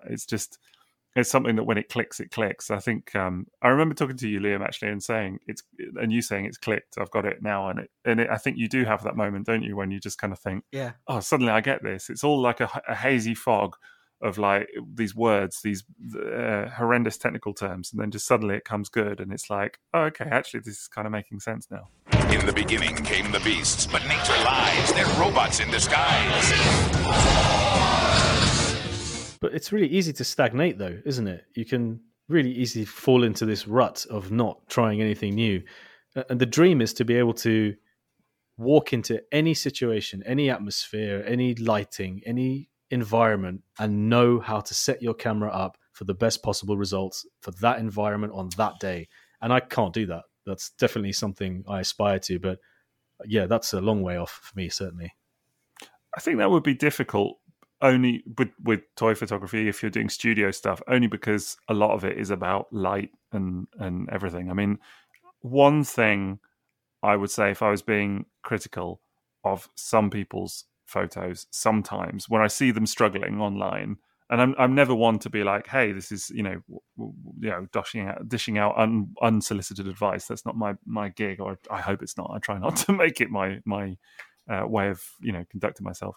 But I do see people sometimes struggling, and it's because they don't have enough light. And it's literally all that is. All it is they are trying to take pictures of something essentially in the dark, and they're like, they can't get the focus right. They're really struggling to like get something crisp, and it's purely because the camera is having to use a slow shutter to try and get enough light in the lens into the lens, through the lens or whatever, and they're just really struggling with it. And that's one thing that I think you say about being able to walk into any environment. It's difficult because there are just so many. It's not that there are unknowns. You could make it work, but you would have to have a kind of minimum standard of setup, I suppose. And sometimes that's a tripod. I mean, a tripod is essential. Like you were just saying that the camera compensates by increasing the shutter speed. Increasing the amount of time it will open the aperture for to let light in. And then the slightest movement during that time will blur your photograph. So you need a solid base. And if you're used to using tripods, then maybe you can find a way of propping the camera against a wall or a surface during that time. And that comes from experience as well. But buy a clicker button. Sure. I still don't use that. Oh my I god! still one of the best press things it ever with bought. I've got a wireless one. My brother hates this because he keeps giving me stuff like this that he doesn't use. And he's like, "You've had that for 6 years and you've never used it, have you? I know you haven't used it." Oh my god! Use it. Trust me, it will change everything. Because I still get photos where I accidentally push the button a little bit too hard and the camera moves at the wrong moment and I blur the photographs. Yeah, but you don't notice until you get it in the machine. The amount I get back until I look through the viewfinder, it looks fine. Until I put it in the computer and it blows up and you're like, oh, it's all blurred. So a little clicky button, now I just have it on like a 2-second delay. Press that. Perfect.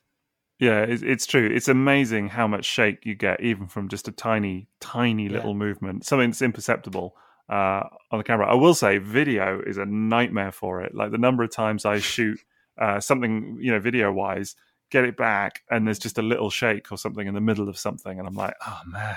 It kills me, absolutely kills me. But yeah, with photography, Liam's right. The little auto shutter things are really, really good and make such a difference. But I still even now, I zoom in when I take pictures. I zoom in on every one on the little camera screen just to see is it crisp or not. It's a little habit I have every single photo, and I will not move on until I'm convinced I've got it. Just because I cannot abide. One of my least favorite things in photography, toy photography, is taking a load of pictures that I'm super happy with, booting up, checking them out, and they're just, a dog lunch. It's just, I hate it. The curse is always the ones where you look at it through the viewfinder, everything looks fine. And when you get to the computer, blurry. Everything's sharp, everything's clear, except for the robot's face, because it's slightly behind, and it's just slightly blurred. And you're just like, why? Yeah, the face is the one where you, unless you've deliberately decided to take a photo where the tip of the gun is in focus and the robot's face is far removed and there's quite a bit of depth of field going. But yeah, and obviously, with it being really small resolution, that is a really flattering thing. That little preview screen fools you into thinking you've taken a Oh, yeah. stunning photograph, and then you blow it up. It's a liar. That's what it is. Yeah, like group shots, I will zoom in on every robot head. I'm not even joking. Like, I'll take a group shot. And actually, for me, so much of the trial and error with group shots is making sure all of the heads are in focus. Because too often, unless you purposely decide that you don't want that, do you know what I mean? There are definitely group shots that I take where I'm like, some of them are slightly more in the background or whatever it may be. But you at least want all the foreground lads in focus, right? Like, you don't want to have some random... bot, mingling in the foreground, which is just randomly out of focus because he's too close and he's fallen out of your depth of field. So you definitely got to have certain characters in focus, head sculpts to make that work, that group shot. But yeah, I'll zoom in on every single one and just kind of double check it and all of that, because I'm just cannot abide getting those photos back and into the camera and into the computer and looking at them and seeing they're blurry. With big group shots, one of the things I got quite into was compositing. Where you take all of them in focus and then compile the image at the end. And that actually turned out really great once I discovered it was a thing you can do. But again, sometimes it just feels like too much work when you just want to take a quick. It's a lot of work. It's like you're like, I'm not waiting for Photoshop to load it, let alone. That's another skill I aspire to that I've never tried. Compositing. Maz, it's literally one button in Photoshop, and it is amazing. Yeah, Photoshop will do a lot of it for you. I think it is. It's still something I prefer to do in camera if possible. Do you know what I mean? I haven't composited a photo for at least a couple of years. So what would you do? Like, if you set up a group shot, would you just, for example, on the camera I have, I can touch on the touch screen and it will focus on that. So do you just take the same photograph 6 or 7 times if there's 6 or 7 robots, and each time you focus on a different robot's face? And then, of course, you probably use that remote shutter thing to make sure you're not moving the camera at all between shots. And then by the way, you've got that in there, that remote shutter thing. So that's what it just. Well, it's a piece of kit that I don't use. That just seems like you sounded angry at it almost. Like it's a reminder that I'm getting old and technology is overtaking me. And I'm just kids with your button. I was like, I can't keep up with this, man. Can't I just accomplish this some other way without having to learn this very easy piece of tech that I'm now being shamed for not using? Yeah. Why would I buy a button to press another button? All right. Ludicrous. But no, you pretty much hit it on the head there. That's essentially what you do. I think you would struggle with compositing from 5 or 6 images. That would be I don't know how that would turn out. It might work, but yeah, the more you add in, I think once you get past 3, you're asking for trouble, really, of like, is it going to work or not? Because the what you end up with, of course, it depends again on your on your f-stop, what you had for your depth of field. If you've got a larger depth of field and more of your images in focus, it's going to work better. Whereas if you've gone for something like, if you're shooting on something like 2.8, then forget it, because what you're going to end up with is bits of some robots in focus and other bits blurry, and then another guy who's, you'd end up with like 3 or 4 depths of field in one photo almost. It would look really weird. But yeah, essentially you just take the same photo on a tripod multiple times and stitch them together. Well, we were gonna talk about processing and post work and all of that. That was on the agenda to talk about, which I guess we're kind of leaning into a little bit now, almost, of like stuff that we do afterwards. Maz, you mentioned Lightroom earlier, which I think we all use. Liam, is that true for you as well? It is now, yeah. I didn't used to until a couple of years ago, and it's through you guys' recommendation as well. Yeah, there's another way there you go. I picked up that. Should that's get sponsored by him. Yeah, I wouldn't be using Lightroom if you didn't suggest it. And I think the only reason I used Lightroom was because I had grown so frustrated with using purely Photoshop that I just simply wasn't seeing enough improvement. And this is very typical of me. I have to reach this level of frustration before I'll try something new. It was the same like with my old job. 14 years of not being happy with the job. Finally, I tried something new and I moved abroad to work in something I didn't think was possible. And that was the same with the photography. I just got so frustrated with the lack of quality. I thought, you know what? I'm going to download this program. I don't care. I'm going to buy it. Going to make it work. And it has just been transformative. I couldn't imagine photography without it. No. The switch to RAW is one of the best things I've ever done. Mm-hmm. It's one of the absolute biggest changes. It's one of those things, before you do it, you don't you don't believe it almost. You're like, it might look a little bit better, but I won't notice. And then when you do it and you're editing it, you're like, oh my God, the difference is incredible. It's just so much easier to tell yourself you're not as good a photographer as somebody else, isn't it? It's just so much easier to tell yourself that story and not try the thing that might work for you. Definitely. But that's it. Every little step, it completely redefines how you view yourself as a photographer, doesn't it? And how you do take photos. Yeah, talking about RAW, it's interesting. When was it? It was not so long ago. I was randomly shooting a load of images and everything, and got them all loaded up and taking a look. And for a good couple of days, I was like really unhappy with the quality of everything I was shooting, and I just couldn't figure out why. It's all in JPEG. Yeah, I don't know how. I have absolutely no clue how. I'd switched it back to JPEG on my camera, and I genuinely don't even remember. I mean, I don't even know why I would go in and change that, because everything I do is in RAW. But yeah, and it was all in JPEG, and so of course, even doing a little bit of editing or whatever, just the quality's not there. So, and you see it in the final results. It makes a huge difference, definitely. So, but yeah, I think it's interesting because I know, so we all use Lightroom, but I think it's worth acknowledging that there are other resources out there as well. And that, I don't want that to sound like, you have to spend loads of money on software or whatever, because you really don't. There are actually free alternatives to Lightroom as well. I used GIMP for years. Yeah, GIMP is a popular one, isn't it? Yeah, it's quite difficult to get the hang of, but once you do, it does a lot of the stuff Photoshop does for free. Yeah, definitely. So, what sort of things do you guys do in post typically? How would you describe your post process? For me, one of the things I love to do is when I import directly into Lightroom, the first thing is to make sure I enable camera lens correction for the lens that I'm using. Okay. And that's just like, sometimes you think you're looking at a perfectly composed photo, and then suddenly you realize there was a little bit of a fisheye effect when you hit that correction button. So that's like the first thing I always do.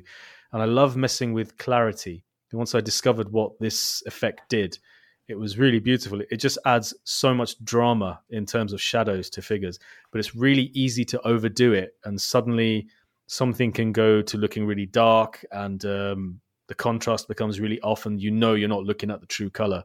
But I really love messing with clarity because it adds drama to the photos. And I tend to stay away from things like saturation and vibrance, because that does accentuate certain colors and it makes it look unreal in a way. But if I'm going for a really crazy stylized photo, I will whack that stuff up to max. I play with shadows as well, because my photography just sometimes turns out dark. And I think it's because I always put my monitor to dark to protect my eyes. And I sometimes forget that I'm not producing a photo that's going to look the same on other people's monitors. And of course, that's a big thing. Other people's monitors and devices will portray your photo differently to how you see it on your own equipment. I used to do a lot with temperature, with white balance, but since I think I fixed it in the camera and the way I shoot, I'm much less inclined these days to mess with that in post, because I feel it's something I've sorted during the photography, and I'm happy that it's the true color I'm getting. Yeah, and I love to do vignettes, which is something I learned from Sixo. And I was doing the vignettes manually in Photoshop, which was like create an oval, lower the feathering. Yeah. But Lightroom, it's one slider in Lightroom. It's so easy, isn't it? It's like, oh, that's beautiful, and I love doing that. So, it does add a little bit of presence to the photo, almost, doesn't it? So totally, yeah. Even if it's really subtle, as soon as you add it and you think, I don't really notice a difference, just undo it and immediately see, oh, that's what it brought to the photograph.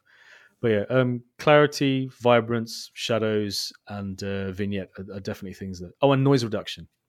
I do a fair amount of noise reduction, because there is sometimes some graininess, and especially in the surfaces that I use. Like I use a flexible card, and sometimes they can look quite grainy when photographed up close because it's paper.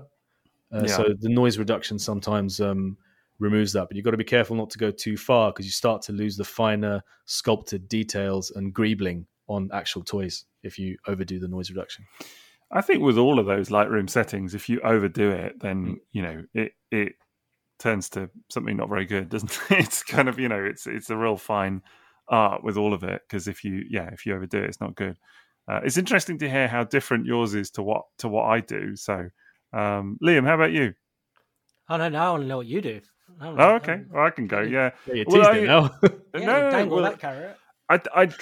So I try to do as little as possible. My happiest is when I load a photo and I think, I don't even need to touch this. It's just done. Do you know what I mean? And I love that. I'm really pleased with that. I do a little bit of correcting exposure. So sometimes, again, it's one of those where if I just haven't got it quite right, there's a brilliant thing in Lightroom where you can use, I can't remember the name of the function because I've never really looked at the name of it, but you can do a slider from the side.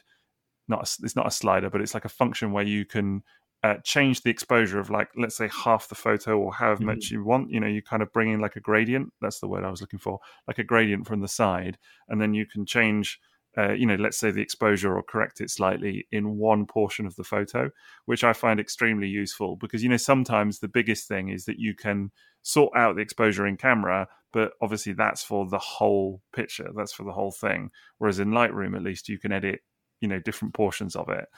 So that's definitely part of what I do. A little bit of correcting shadows sometimes, and just kind of if I think something's got a bit lost, just kind of bringing it up a little bit as well.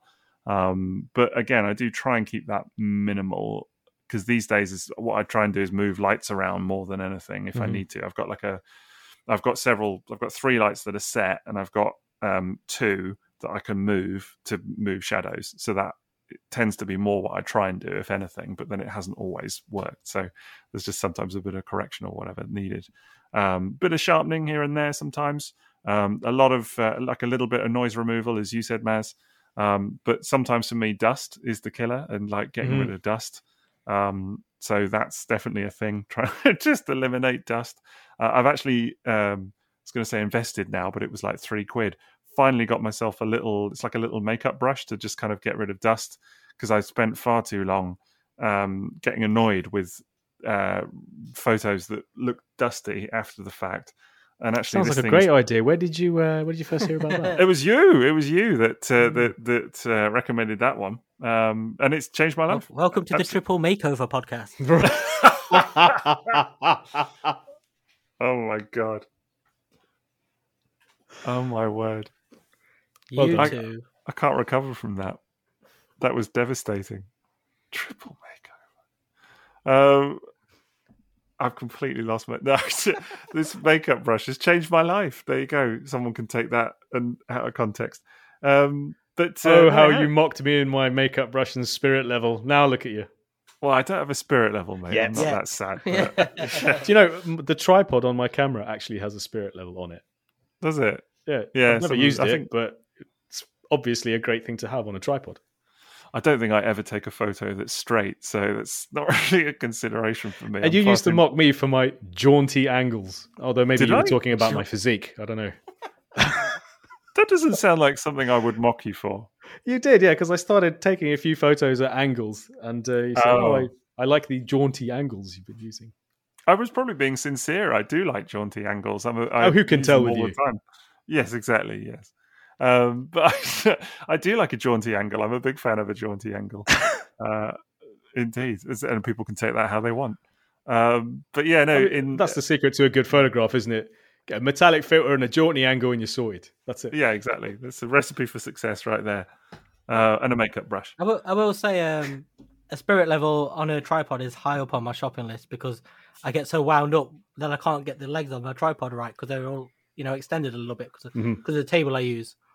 And it gets on my nerves no end. Even though it's so slight, I know it's there. I know it's wrong.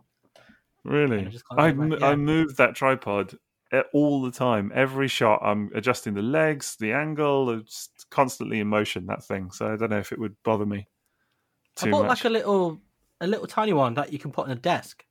And it's quite good. It came with a ball jointed head, but then that ended up being too high. But yeah. I found a lot of photographs. Sometimes it's the level, isn't it? It's just like the height almost. That you can take a photo from a particular height, and it looks a bit crap, and then you just lower it a little bit or raise it a little bit, and suddenly it's golden. It's really funny. I was just going to say, it's like what I was saying on Twitter recently, and I don't think people understood what I meant when I was saying the DVD cases have become like my most important photography tool at the minute. Shoeboxes. Yeah, it's because with DVD cases and like CD shoeboxes, like they're so small and thin and modular, you can just build up and increase the heights of things. It's like you don't see them in the photo, but they spend are so much time useful. looking for a book of the right thickness. Sometimes to elevate by just the right amount. Yeah. Oh my totally gosh. Feel that. So behind my TV, I have a TV. Behind my TV, I have a TV. Sorry, behind my table, I have a TV. And because it has to sit behind on a chair, I went to the charity shop and spent £1 on tons of books so I could put them on it and then put the TV on top of the books. And my girlfriend's brother finds it hilarious, but I'm like, it lets me raise the things up and down. Makes sense. Makes sense. On the topic of this kind of thing and elevation and really big toys, when I was taking some of the cityscape photos I used to do, I had to take some behind the scenes shots because it looked like I'd actually built a cardboard fort for playing in front of the toy setup, because it was like a chair and a second chair and a big box, on both chairs, and on top of the box was like a shoe box and then maybe something else, and then the camera would be on top of that, and I'd be standing on a chair behind it, pointing it down, going, I think I've got the right elevation. And just all the wacky things you do to get the right photo. And you did have a little play in it afterwards, didn't you? Yeah. Still do. Yeah, wouldn't surprise me. But yeah, no, you're absolutely right. And I think I've done stuff like that as well, where it's just like books, boxes, whatever. It's just whatever you've got to hand sometimes, isn't it? It's just when you're just taking that photo and you just want it to be right, whatever's there that can kind of like prop something up or get it to the right angle, or and I think the makeshift nature of it is kind of fun, actually. I think there's a lot of MacGyvering going on sometimes. Oh yeah. Photos, yeah. Oh, There's a lot of like extra random bits of the diorama and stuff, and it's all balanced on stuff in the background that you can't see, and it's just to deflect light off stuff. When you've got light reflections on toys, and they're really annoying to get out. Or like I'm taking a photo, I'm holding a comic above the underneath the top light just to try and drown it out a bit. It's kind of late, which you go to, isn't it? That's actually quite a point. What would you say is the greatest length you've gone to achieve a photo? What's the one that really sticks out in your mind as the wackiest adventure you ever went on to get a photo that you had in your mind and wanted to recreate? I'll give you a moment to think about it. I can tell you mine straight away. That's why I'm asking this question. I wanted an excuse to bring this story up. And it was, when I was doing third-party galleries and reviews, loads of people were getting the same sample, and I wasn't getting them first. So I had to find a way of making my stuff stand out, because it was coming out a week after people in the US or in Asia. And I was like, what's going to make people want to look at this gallery? If I can't just do it against a solid color background. That's just not going to work. So I started to go to ridiculous lengths of trying to create dioramas and strange scenes. And one of the things I tried to do for Galaxy Meteor, the Make Toys Cybertron Starscream, was create like this hangar image. And I'd seen all this artwork of Star Wars hangars where you've got the fighters and there's loads of steam coming off. You can start laughing because you know where this is going. Oh my god! Steam coming off the turbines and stuff. Just then, I was going to bring it up earlier, so I'm glad you brought it up now. Can you imagine like walking through a hangar with lots of fighters in it, and there's this like bits of steam going off and condensation and stuff. And I wanted to create this steam effect behind Galaxy Meteor. Okay, I'd put ice greasing already. I haven't even got to the good part. I know where it's going. So I'd put up like the usual techie background. You got the Prime trailers standing up, and maybe Rodimus's trailer, so it looks greebly and technological and stuff. I thought, how am I going to get steam? How do they do it in photography? So I started to look up how they get steam in food photography. And it turns out one of the most successful ways of doing it is to boil water and boil tampons. And then you take the tampons and you put them right behind the item you want, and it looks like, delectable steam that's coming off this freshly cooked pie. So I basically transformed our entire kitchen into this tampon heating facility where the entire dinner table was taken up with this diorama, tons of toys all over the place. And of course I had, like the pan going on the cooker, borrowed some tampons, chucked them in the water, inflated, and then took them out, put them in the photo. I did this so many times, and for some reason, it just wasn't getting any better. And in the end, I think Kit just added steam in Photoshop to it, and it was better than any. Like either the tampons made it too foggy, or it was just this tiny wisp. But yeah. I remember you sharing a behind-the-scenes photo of your kitchen, just privately, and the utter despair you were in of just having like all these soggy tampons just like all over the shop, and just like, and you were just at your wits' end. You were at your wits' end with it. You were like, I just don't know what to do with this. I think I made it through an entire pack. Like, no, my wife was I remember we were all trying to be like supportive, but also there was a lot of Mickey taking as well. You can imagine. Well, it was ridiculous, wasn't it? All for this one photograph, and in the end, it was just done with Photoshop. And the worst part is, when the photograph was done, when I picked the one I wanted, I don't know if you've noticed, but one of the little Diaclone pilots fell over at the back of Galaxy Meteor, just sitting there, lying on his back. I was like, oh, brilliant! After all that, he fell over. The amazing thing about this is, as soon as you start telling the story, it's not that I think of the photo you took first; it's that I think of that behind-the-scenes photo first. Yeah, that's almost more legendary. Top straight. Go on then, lads, top that. Oh man, I can't top that. Mine's really mundane. Like I don't think I've ever quite gone to those lengths. Yeah, I'm trying to think of something that I've done like that that's really extreme. I don't know. I'm honestly trying. Have you done anything like very risky? Like I remember when I took the picture of Optimus Prime and Megatron from the movie where Megatron's about to shoot him in the head. It's like I did that with the Masterpiece, and you would think it would just be you position them in a certain way, but I ended up having to balance them on lots of tape cassette and DVD boxes at different heights. But then because my light tent at that time, when I had a light tent, was so low, my tripod couldn't support the camera at that length. Right, yeah. So I ended up getting loads of old Amazon boxes and stuff like that and balancing the camera on that. And they weren't supporting it all, but because I had to angle the camera at the same... This is all to get an exact angle. I had to get a mop and prop it against the wall. And then underneath the end of the, the camera lens. And I didn't have the shutter button then. Oh, mate, so that is risky. It's wobbling, and it must have fallen off 3 or 4 times. But in the end, I got there, and you can't see the amount of effort that went into taking this one photo that was just copying a frame of a cartoon.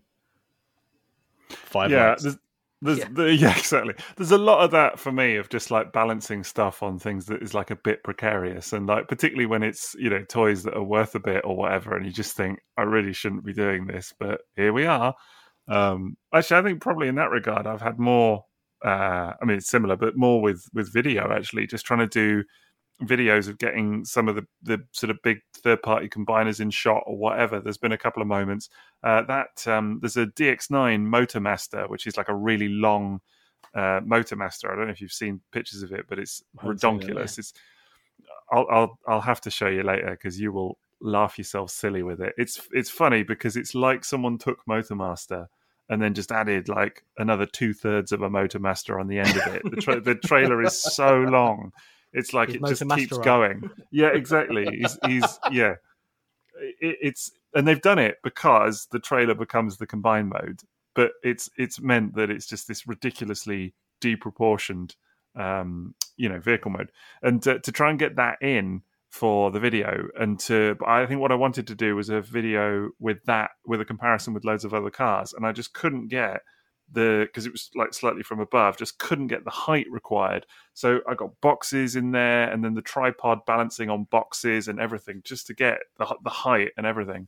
And I think there was a moment where I had to catch the camera because it was kind of like it was all a bit precarious and whatever.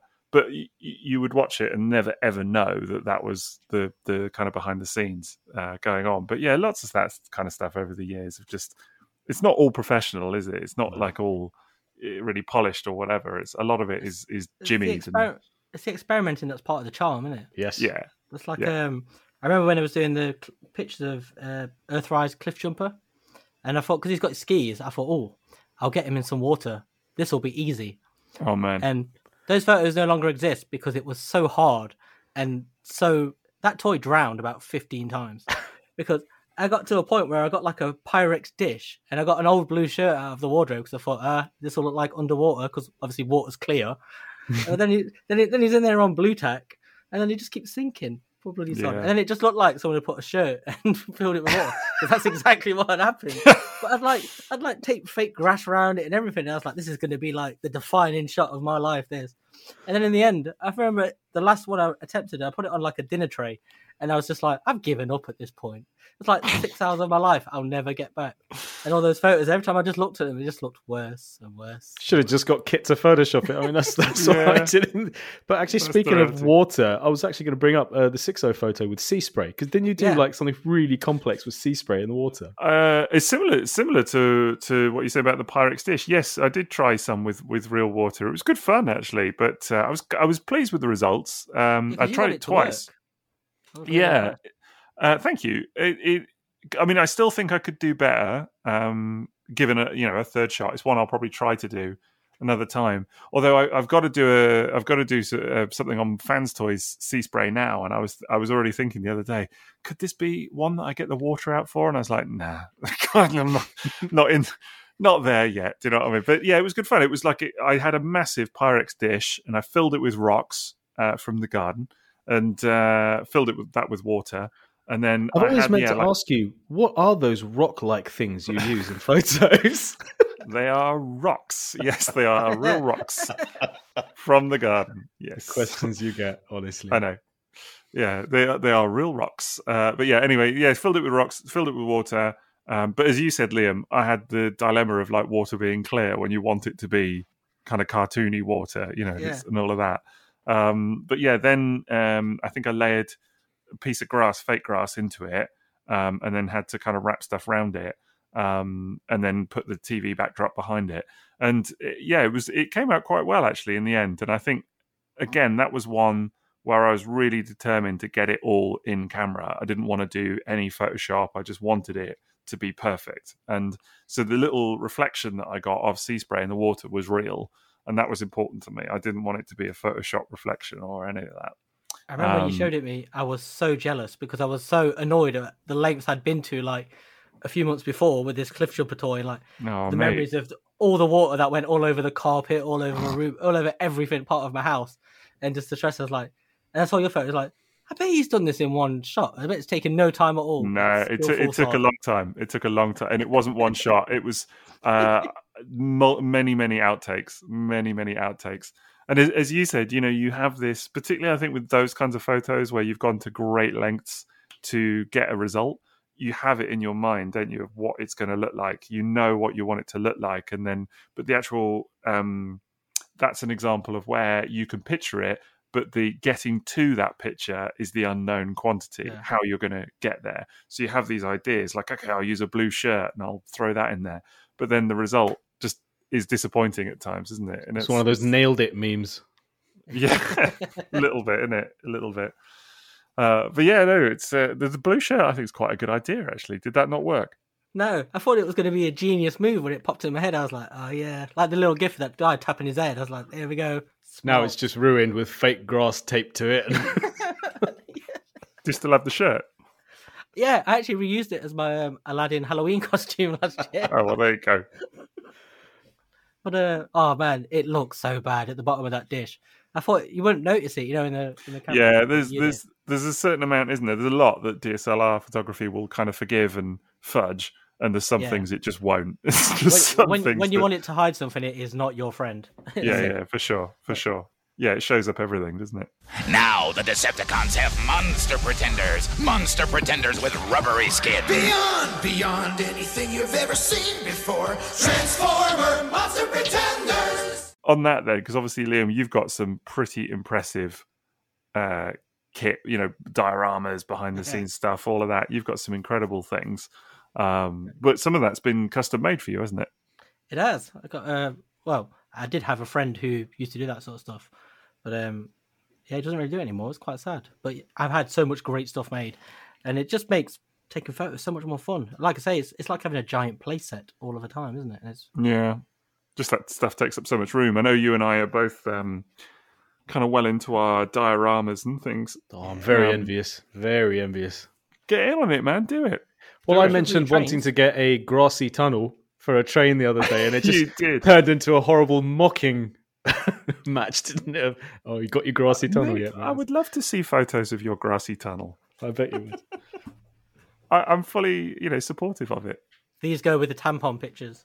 The worst thing is, I had train sets as a kid, and I had this this tunnel prop that was shaped like the side of a mountain, just like where a train would go into a mountain, and it did have like bits of grass on it and like a stream, and that would just be so ideal for JRX or Raiden photography. And I'm pretty sure I've probably given that away or it's been thrown out, but that something I had as a kid that would have been perfect for today's photography. Do it, man. Give it a go. Yeah. I would say the one thing, I'm sure Liam will agree, about doing that style of photography is just the space it takes up. It's just absolutely monstrous. I mean, you couldn't do something like that in a light tent, really. Do you know what I mean? You need way more space just to have the kind of diorama set up, really, if anything, to have the space that you need. I mean, I'm looking at my setup now. I've never really measured it, but, you're talking, I would guess, 2 feet wide, something like that. Do you know what I mean? Just to kind of fit it all in. See, I've got a 6 foot wide table to have it on. That's how much stuff. But so how do you light that and diffuse the light? Because if you don't have a light tent around it, I find that the lighting is really harsh and it comes out in the photo. So how do you just put those little like swimming caps which diffuse the lamps on top of the lights? Soft boxes. Yeah, soft boxes. Okay. Yeah, so portable soft boxes. But I have mine set, as I say, I've got 3 of them, one above, two to the sides, set on armatures so that they're kind of in permanent position almost. Yeah, you can move them if I need to. But then 2 other lights that I can move more freely if I, depending on what I need. Yeah, mine's pretty much the same as that. And I just have one of them where I have 2 setups, the one at the top and one on the left, and one on the right I can move about. But I've got like a lot of little lights as well, like the different color ones that you can put on the back and stuff. Yeah, and little tiny lights. But I think the move from light tent to soft boxes for me was a great one because it just gives so much more versatility. It's a freedom, isn't it, to it? And you just suddenly you feel less encumbered by stuff. It's definitely more better. Do you think I'd still be able to get the results that I get now with a light tent of, just like a frosted silver background or a pastel blue and just put one central figure and that's just the only content in the photograph? Would I still be able to get that effect with soft boxes? Because I tried to do a light tent style photo and line up all of the G1 jets I have, but they didn't fit into the light tent. So I had to take the backing card out of the light tent and I put those the little diffusers on the coil lamps that I have, but it still produced really harsh lighting, but that was the only way I could do it. So you think softboxes would help with that? Yeah, I think you could definitely do it. I think it would be like any change that you make, it would be a 1 step back to get 2 steps forward. Do you know what I mean? I think it would be a lot of trial and error initially to get almost to the same point that you are, because you would make that change and the light wouldn't be the same. So it would be a bit of a change in that regard. But yeah, I absolutely think you could do it because the soft boxes I have, I'm looking at them now, they're sizable things with great big coil light in the middle of it, the bulb, and then it's essentially the same material that you get for the sides of a light tent, but just stretched over a great big kind of square box, and the light disperses through the room. Actually, they're so bright that you could just turn on one of these soft boxes and it would light the room. Do you know what I mean? That's how bright they are. Brilliant. So yeah, honestly, I think you could definitely get that same result. And it just enables you, for me, it was the move to just move them back a bit so that then you allow a lot more space in the middle. You will find, I think, that the light is maybe not as up close. So there's then some settings in the camera, things like that, maybe to change to kind of draw in more light into the camera because it might be a little bit darker just because the lights are further away. But yeah, I think it'll definitely work. The Transformers will return after these messages. Right, well, we've talked about absolutely tons of stuff so far, and I think it's becoming apparent that we're not going to make this an exhaustively comprehensive episode on toy photography. There's just too much to talk about at the end of the day.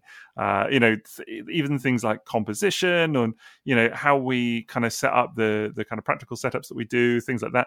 Absolutely tons that we could kind of get into. So we are going to kind of move on slightly in topic. But if there are things that you feel like we've not addressed or that you would like us to talk about another time, we could always revisit this topic on another occasion. So please do let us know. But yeah, what I was really interested to hear now was from each of you just how you feel that toy photography has really impacted the rest of the hobby for you. You know, has it made a major change for you in terms of how you approach toy collecting? Yes, enormously. Whereas originally I might buy toys that I liked, then I would buy toys that I wanted to write about. And if I got involved in a particular niche, I would then collect things for that niche to write about. And I always had this dream of writing a book about a certain area of Diaclone or variant Transformers. And when photography became a thing I took more seriously, and now owning a DSLR and doing toy photos to the degree that, some of you guys, I've done official photographs for packaging in certain special occasions, photos that were in an official Hasbro book. I think submitted some animated photos for the Almanac, the Allspark Almanac. And then it's now got to the point where I buy toys of a particular condition because I wanted to create a G1 photo resource of what toys look like when stickered correctly, historically. And that leads me down a path of research. And, I just sticked up a G1 sludge the other day, and I needed to look at Diaclone, Transformers, Japanese Transformers, catalogs, all sorts of references to sticker it up the way I believe it should have been originally intended by the designer. And so I buy toys of a certain condition, and I start buying toys of a certain type. And then I think, well, I reckon I could do nice photos of those toys because I don't think nice photos of those toys exist. So I might then collect things to take photos of them.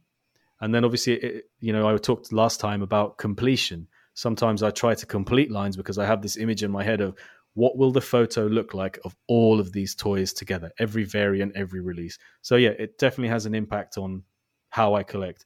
And I think without this sort of creative outlet, I wouldn't still be in collecting.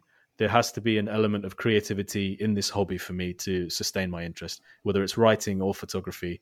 Has to be there. Otherwise, it is just buying stuff that takes up space after a while. That's interesting. I can totally appreciate some of that. Liam, what do you think? Oh, it's completely changed everything for me because it's the whole direction of why I collect stuff and what my first thought when I think of Transformers now is taking photos of them. Whereas before it was, buying different toys that I wanted and stuff like that. And it's expanded. Like I've made friends through it and all of this sort of stuff. And it's completely changed everything. Yeah, I can totally agree with both of you on all of that. I think it's just changes the whole approach to the hobby, really, doesn't it? So it gives you a completely different enjoyment of it than what you had before because I don't know, it feels more focused in a way. Do you ever feel like you spend more time with your toys? 100%. Because of it? Way more. Yeah, absolutely. And like more in depth as well. Yeah, exactly. Yeah, where I'm always grateful for that window of time to spend with each one, really. Do you know what I mean? Like you don't just buy them, look at them and go, oh, that's nice, and then whack them in a cupboard. Even the ones that don't get as much time, later down the line in the spotlight, they've all had that moment of being, in front of the lens and photographed and transformed and whatever. So for me, that's a very important part of it, for sure. It is like the grown-up version of playing with them, isn't it? Yeah, definitely. It's like acceptable play. Other than swishing them around the living room, that's acceptable too. But I was just going to say, I think Maz, I recognise some of what you were saying as well in terms of it affects the stuff that you collect as well, because certainly the condition aspect. I know for me, G1 is a great example.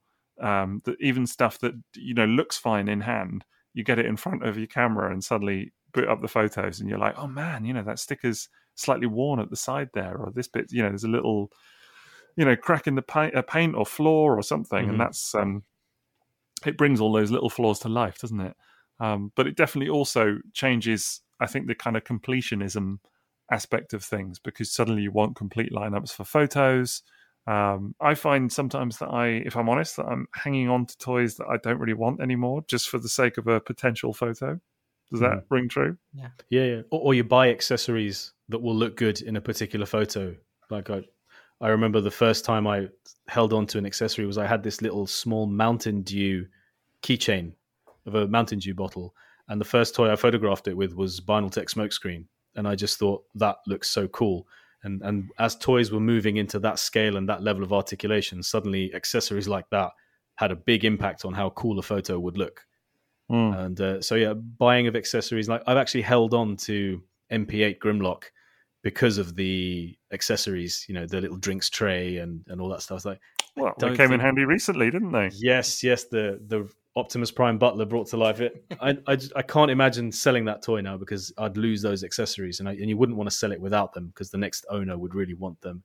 So yeah, it's buying things for photos is a thing too. I was just talking about the grassy tunnel, wasn't I? Yeah, indeed. But not even just like with Transformers toys. Like I buy toys now for see they come with like stuff that I can reuse for, like a scenery and stuff like that. Yeah. Like I've bought Batman toys or things like that where I don't really care about the Batman. He comes with some wall that like might be useful or other vintage toys where they've got little features and stuff. I'm like, oh, that would look good in the background here. Doubles as some sort of computer console or. I almost bought a Masters of the Universe toy the other day because it had a really cool looking laser. It looked like the thing that Megatron is testing in the pilot of Transformers, where or Starscream shoots it and then it melts because they don't have enough energon or something. That thing that then Megatron gets really angry at him. It looked just like that. I can't remember the name of it, but then I realized how much it goes for, and I thought it's probably a little too much. But yeah, I was considering buying a Masters of the Universe toy because that accessory looked perfect for a Transformers photograph. I did that once with, you remember Brave Star? Mm-hmm. They had like a base you could buy. It's called Fort Kerrium. I was one as a kid, and I never had it because it was obscenely expensive. But it's this massive sort of town, it's battle station thing. But it scales with like Masterpiece Transformers because that's the sort of size the Brave Star figures were. Mm-hmm. But again, it was so big and unwieldy, it was really hard to ever take photos of. But the only reason I bought it was to use in photos. Well, I'm going to tell you this now. I was dragging around a whole set of old Masterpiece Seekers for the longest time, just because in my head, the idea of photographing, one photograph as well it would have been, the new Masterpiece Starscream, the MP52 that's coming out, and how great it would be to get a photo of that with MP11 and MP3, and to have them all lined up and everything. And then at some point I just went, this is insane. Why am I'm keeping all these toys? Because then of course you've also got MP Skywarp and Thundercracker in both versions. And at some point I just went, I don't have the space for this, and I don't need it either. Like that, I can do without that one photo. Like my life will be just fine. It will continue without taking that one photo. So I think you do have to rationalize sometimes as well, because it can be a little bit addictive, and you can I think just get into this headspace of like, I know I need that photo, I need to take it, and it's not always true. But it's okay if it is, because it's just another way to enjoy the hobby, isn't it? That's true as well. I think that was an extreme example from me, just because it was like, you're talking a lot of pricey toys that can be moved on and liquidated for other stuff, of course. But yes, absolutely. I that's not me at all saying, oh, don't do things just for photographs, because it is, I mean, like Liam, I've got diorama bits and bobs as well, and I've actually found shopping for the diorama stuff quite enjoyable, like going on a hunt for like what will work, looking at like fish tank accessories and things like that, and got so much of that. Yeah, just honestly in garden centers and things like that, like looking at what's there, and just seeing like, oh, that would look cool in the background of a robot photo. I've actually found it immensely enjoyable. And there's always that frustration of when you think something should exist, but it turns out it doesn't. That's the thing I was fine with diorama stuff. It's like, I really would like this like racetrack in this particular scale. It's like, it doesn't actually exist. No one's made one. Like, why? a bit like a kind of moon diorama, Liam. That would. I almost mentioned that earlier, but I thought I didn't want to see your hurt face. Oh, mate, honestly, I'm still so gutted. I have spent, I don't know how many hours, if I totted it up, searching for some equivalent of a moon diorama to use, just like a moon surface, moon rock or whatever, to use on the floor. Nada, absolutely nada. And Liam I was has like you once. The perfect moon diorama. Like I covet it. I can't even tell you. I think it's time to just commission one. You just need to commission one. I think it's getting to that stage, which is like a whole other level in itself, isn't it? So, but this is one that his mate made for him before he stopped making them. So, I'll send you some more pictures of it if you want. That'll help. Yeah, I'll send you some pictures of RID toys, mate. How's that? Boo. But that started with I used to buy. Do you remember the Lego base plates. Yeah, I had some of There those. there was like the moon one, but eventually they don't look so good in photos. So had one made. Yeah, good idea. Best way, I think. Best way seems to have worked out.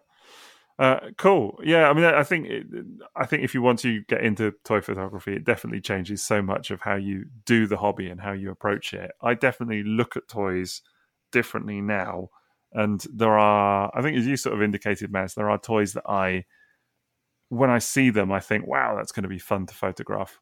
Like the Mastermind Creations, the Optus Pexus that they've just released. I'm doing some pictures of that at the moment. I'm not doing it just for your benefit, I swear. I'm not just trying to tempt you with it, I promise. I see you, Sixo. I see you. Oh, it is a lovely toy, Liam. You should really get in on that.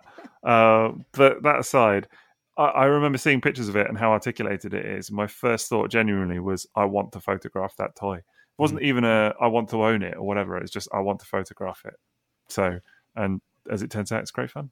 Actually, I've just remembered about photography having an impact on what we collect. When we were doing the Great Cybertronian write-off, again, that's hashtag GCWO. Check it out on social media. Plug. Plug. We were doing all of 1984 and then all of 1985, and there were some toys that none of us had, and we wanted to have a comprehensive resource. And it was just so fun to do these photographs and then write about these toys, these mini reviews. And I remember actually changing my toy buying priorities to get toys that neither of us had so that I could do the GCW entry. And that's how I ended up with the Power Dashers and Mini Spies, was basically to make sure we could cover those entries. And it was really fun because then it was like, oh, that's going to be my entry. And I can't wait to do the photos in my style and write my mini review of the toy for this project. Yeah, I rebought toys I already had that I was quite happy with in a better condition, just so the photos looked as good as your twos. So it's kind of changed how I bought toys there as well. That was definitely a project that kind of inspired a lot of that, for sure. There was definitely I think it was just that aim, wasn't it, to get the G1 toys looking as decent as possible. And it was so much fun, like how, I don't know, it's another way that's kind of what the impact I suppose it's had on me, I suppose all of us, is like just the friendship of it. Like it was just so much fun as chatting about it every day, and like all the different things we were doing for it, and not the one-upsmanship with the pictures, because it was never like that, was it? It was just seeing each person's pictures as they were coming in and going, wow. They were too different to be like everybody's that. They were just style was their own. Yeah, like your swoop photograph and then your power glide photograph and just even the Megatron photograph with that really lovely purple background that you used. It was just reminded me of Cadbury's or Silk Cut cigarettes. It was just so, I would look forward to what you guys were doing. And I think it's funny, like the one that stands out for me the most of Sixo's photograph was that Skywarp photograph. So I still remember that. Yeah. It was one of the most striking photos of that entire run of things that we did. It was like, couldn't believe how good you made that toy look. And I just, it was just on one of your road diorama pieces, I think. Was it road? Was it like an airstrip? It was road, yeah. So yeah, that was really fun. I don't think we'd be doing this podcast if it wasn't for that project. Well, no, that's where this all came from. Yeah. This was where the idea sprung from. I think what you were saying a second ago, Liam, was absolutely bang right. Is that all of this, actually, the photography, everything, has led to really nice friendships as well, and that for me has been invaluable. And it all centers around the photography, but that's the things that sort of spring forth from it. And it's something that we did during an incredibly difficult period of time for everybody. In lockdown, it gave us something to look forward to, and now it's led to this. And this wouldn't be happening if it wasn't for photos that we take and that sort of shared interest. So it's led to this, and it's not a big leap to say that us enjoying photography in toys has led to us having basically a meetup every 2 weeks, catching up with each other, enjoying this, and just happen to be recording it and making something of it. Yeah, definitely. Right, well, it's been a hugely informative and lively discussion on toy photography. I've really enjoyed it. I guess one final question I might have for you both is, who are the Transformers photographers in the community that maybe you admire, the people that when you see their photos in your Instagram feed or whatever, that you think, wow, that's a so-and-so photo, that looks great. Anyone in particular? It may seem obvious, but there's a reason why when I thought of the GCWO, I came to you two to do this project with, because I just wanted your photos on that project. And I always look forward to the photos that you guys do for KIT's annual UK-based Transformers calendar. So definitely you two. Also, I really like pictures from Marion Hilditch. She was posting really lovely close-ups with soft focus of toy head sculpts. And I remember during like the IDW phase when I was reading a lot of the comics, her photos really stood out to me. We've mentioned Boastful Manfish, John Strong. His photos are incredible for atmosphere and drama and effects, and just they really capture you. Like, they're amazing. And I really I love photos from artists who can be really clean. They make their images supremely clean, and that started with Ben Munn back in 2002. Did amazingly clean diachrome photography. Robota-chan in the UK did some really lovely photos with, super clean. That's a style that I've sort of gravitated towards. 20th Century Toy Collector, a guy called Mio. You should check out his website. His toy photography is supremely retro and really classy. Really influenced my photos. Tony Bacala on TFW does some incredible photos. Just an incredibly polished result with his photos. They really look the business. He did some photos of Unicron recently, and I was blown away by how good they are. Genuinely. Sincere apologies to anyone I've missed. Those are the ones that come to mind immediately. Yeah, it wasn't really meant to be like an exhaustive list, and I don't think it ever could be, because there are so many talented people. I think for my part, we mentioned earlier, Unicron Nemesis. I think his images are fantastic, really, really good. Always consistently good quality. Absolutely. Yeah. Really, really good. One for me would be Cybertron Warriors, which I was going to mention him. Yeah, he's excellent photographer, I think. Again, really crisp, really polished images. One thing he does that's really nice is he's very good at sharing behind the scenes stuff. And he put out, I was fascinated by it, actually. He put out, I don't know if it was stop motion or how he did it, but like a time lapse thing of him setting up and taking a particular photo. And I have to be honest and say that the level of effort that went in to that was, for me that knows what I'm doing with the camera and everything, it was unprecedented to see how much he'd put into, setting up the shot in terms of the different elements, the different practical elements he used. I guess for me, I kind of forget some of that because a lot of mine stays permanently. Like, my practical setup tends to live. I don't have to dismantle it all the time. So that was that. But also he does a lot of incredible Photoshop work afterwards to really kind of add nice effects and things, which I was quite in awe of. Yeah, I'd just say all of those, and also Joe Moore from the Toy Art. Yes, Joe Moore, absolutely, definitely. He has so much good stuff as well for like diorama stuff. Like, he makes such great little scenes. They're just incredible. Also, want to mention Bryce Rutledge, Brycey. I remember his photos were quite influential. I really love those. His photos for me have been some of the most informative.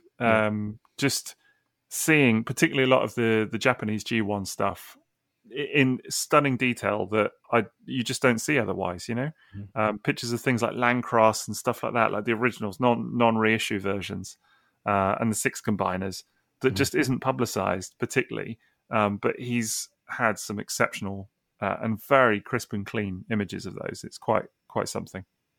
They're very helpful when stickering toys as well, his photos. Yes. Yeah. I think his username was also Hyperoptic. Was another TFW photographer who used to take some really good photos. I mean, he did some really nice photos as well. But there are loads. I mean, you kind of referenced it earlier, but like on the super clear thread, just on TFW, pop in there. Yeah, of course. Just some exceptional photographers. People like Hard Return as well do amazing stuff. Bonkers, Plastic Spark. Yes, Josh, Plastic Spark. Great, of course. Gosh, we could go on all day, but there are literally countless amazing photographers, and I think and even just people that doing snaps on their phones and things. It's as I say, it's never really been a better time for it in many ways. It's just incredible to see. You've got to start somewhere, haven't you? Everyone's got to start somewhere. I think if you're feeling like you want to give it a go, give it a go. That's it. And don't be. It's kind of what we said at the beginning. Don't be put off by the results, how you perceive the results anyway of what other people are doing. Because I guarantee you, it's not as glamorous as it looks behind the scenes. Remembered a couple more I have to mention as well. Go on. Raz's photos are terrific, and for a person to have a collection like he does, and to then photograph it to the quality he does, you just scream out all the time, make a book. Just do it. We now return to the Transformers. Okay, so lots of important shout-outs. Also wanted to acknowledge for today some very special feedback that we've been receiving of late. Isn't that right, Maz? Yeah, I mean, we capture every positive comment that is made about the podcast on various social media platforms, and we put out those photo collages on Twitter. That's how grateful we are. I want to take the time and capture everyone who's taken the time to listen to the podcast and give that positive feedback. But also wanted to thank the people who had gone to the lengths of leaving a really positive 5-star review on Apple Podcasts as well. So Robinus Prime, Skywarp SCS, Boone Mason, Woodimus Prime, and Captain Alexis. Thank you so much, guys, for leaving such positive, kind reviews on Apple Podcasts. It's greatly appreciated. And of course, if you do want to do the same, we are on Apple Podcasts or many other avenues. But on Apple Podcasts, you can leave us a nice review if you want to, a little comment. Do it now. 5 stars. If you've enjoyed what you hear, leave us a 5 stars. And if you haven't, then maybe piss off. I don't know. But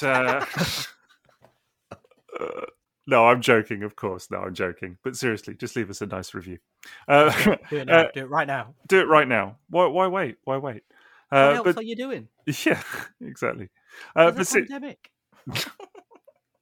But seriously, it's been a lot of fun doing this one. And as I said earlier, that it may well be the case, I'm sure it is, that there are topics that we just haven't covered today. I can already think of several. I know the other guys can as well. So if there are things that you would like to hear us come back to and do, like a follow-up episode or something a bit more in-depth, then please just give us a shout, because we're well up for that. I'm sure you may have noticed by now that we kind of like to talk. So I'm sure we'll be all too happy to oblige. Otherwise, it remains for me to say, do look us up on the old social media. We're on Twitter, we're on Facebook, we're on Instagram. We are _takeover on all of those, except for Facebook, where we're just triple takeover. So you can check us out there. Maz, where can people find you? I'm on Instagram, Facebook, and Twitter as @TFSquare1 as one word. Liam, how about yourself? Instagram, Twitter, Facebook, all of those things at Incapable Hulk. Oh no, at Toybox Soapbox. Sorry, I picked up the wrong flashback. Whoa! What happened there? Back in the DeLorean. I jumped into Gigawatt and went back in time. Little time jump there. And you can find me as well. I'm on Twitter, Facebook, Instagram, whatever the other ones are, at 60TF. Oh, on YouTube as well, so that's kind of fun. Otherwise, it remains for me to say thank you very, very much for listening, and I hope you have a good one. And that's the way the cookie crumbles.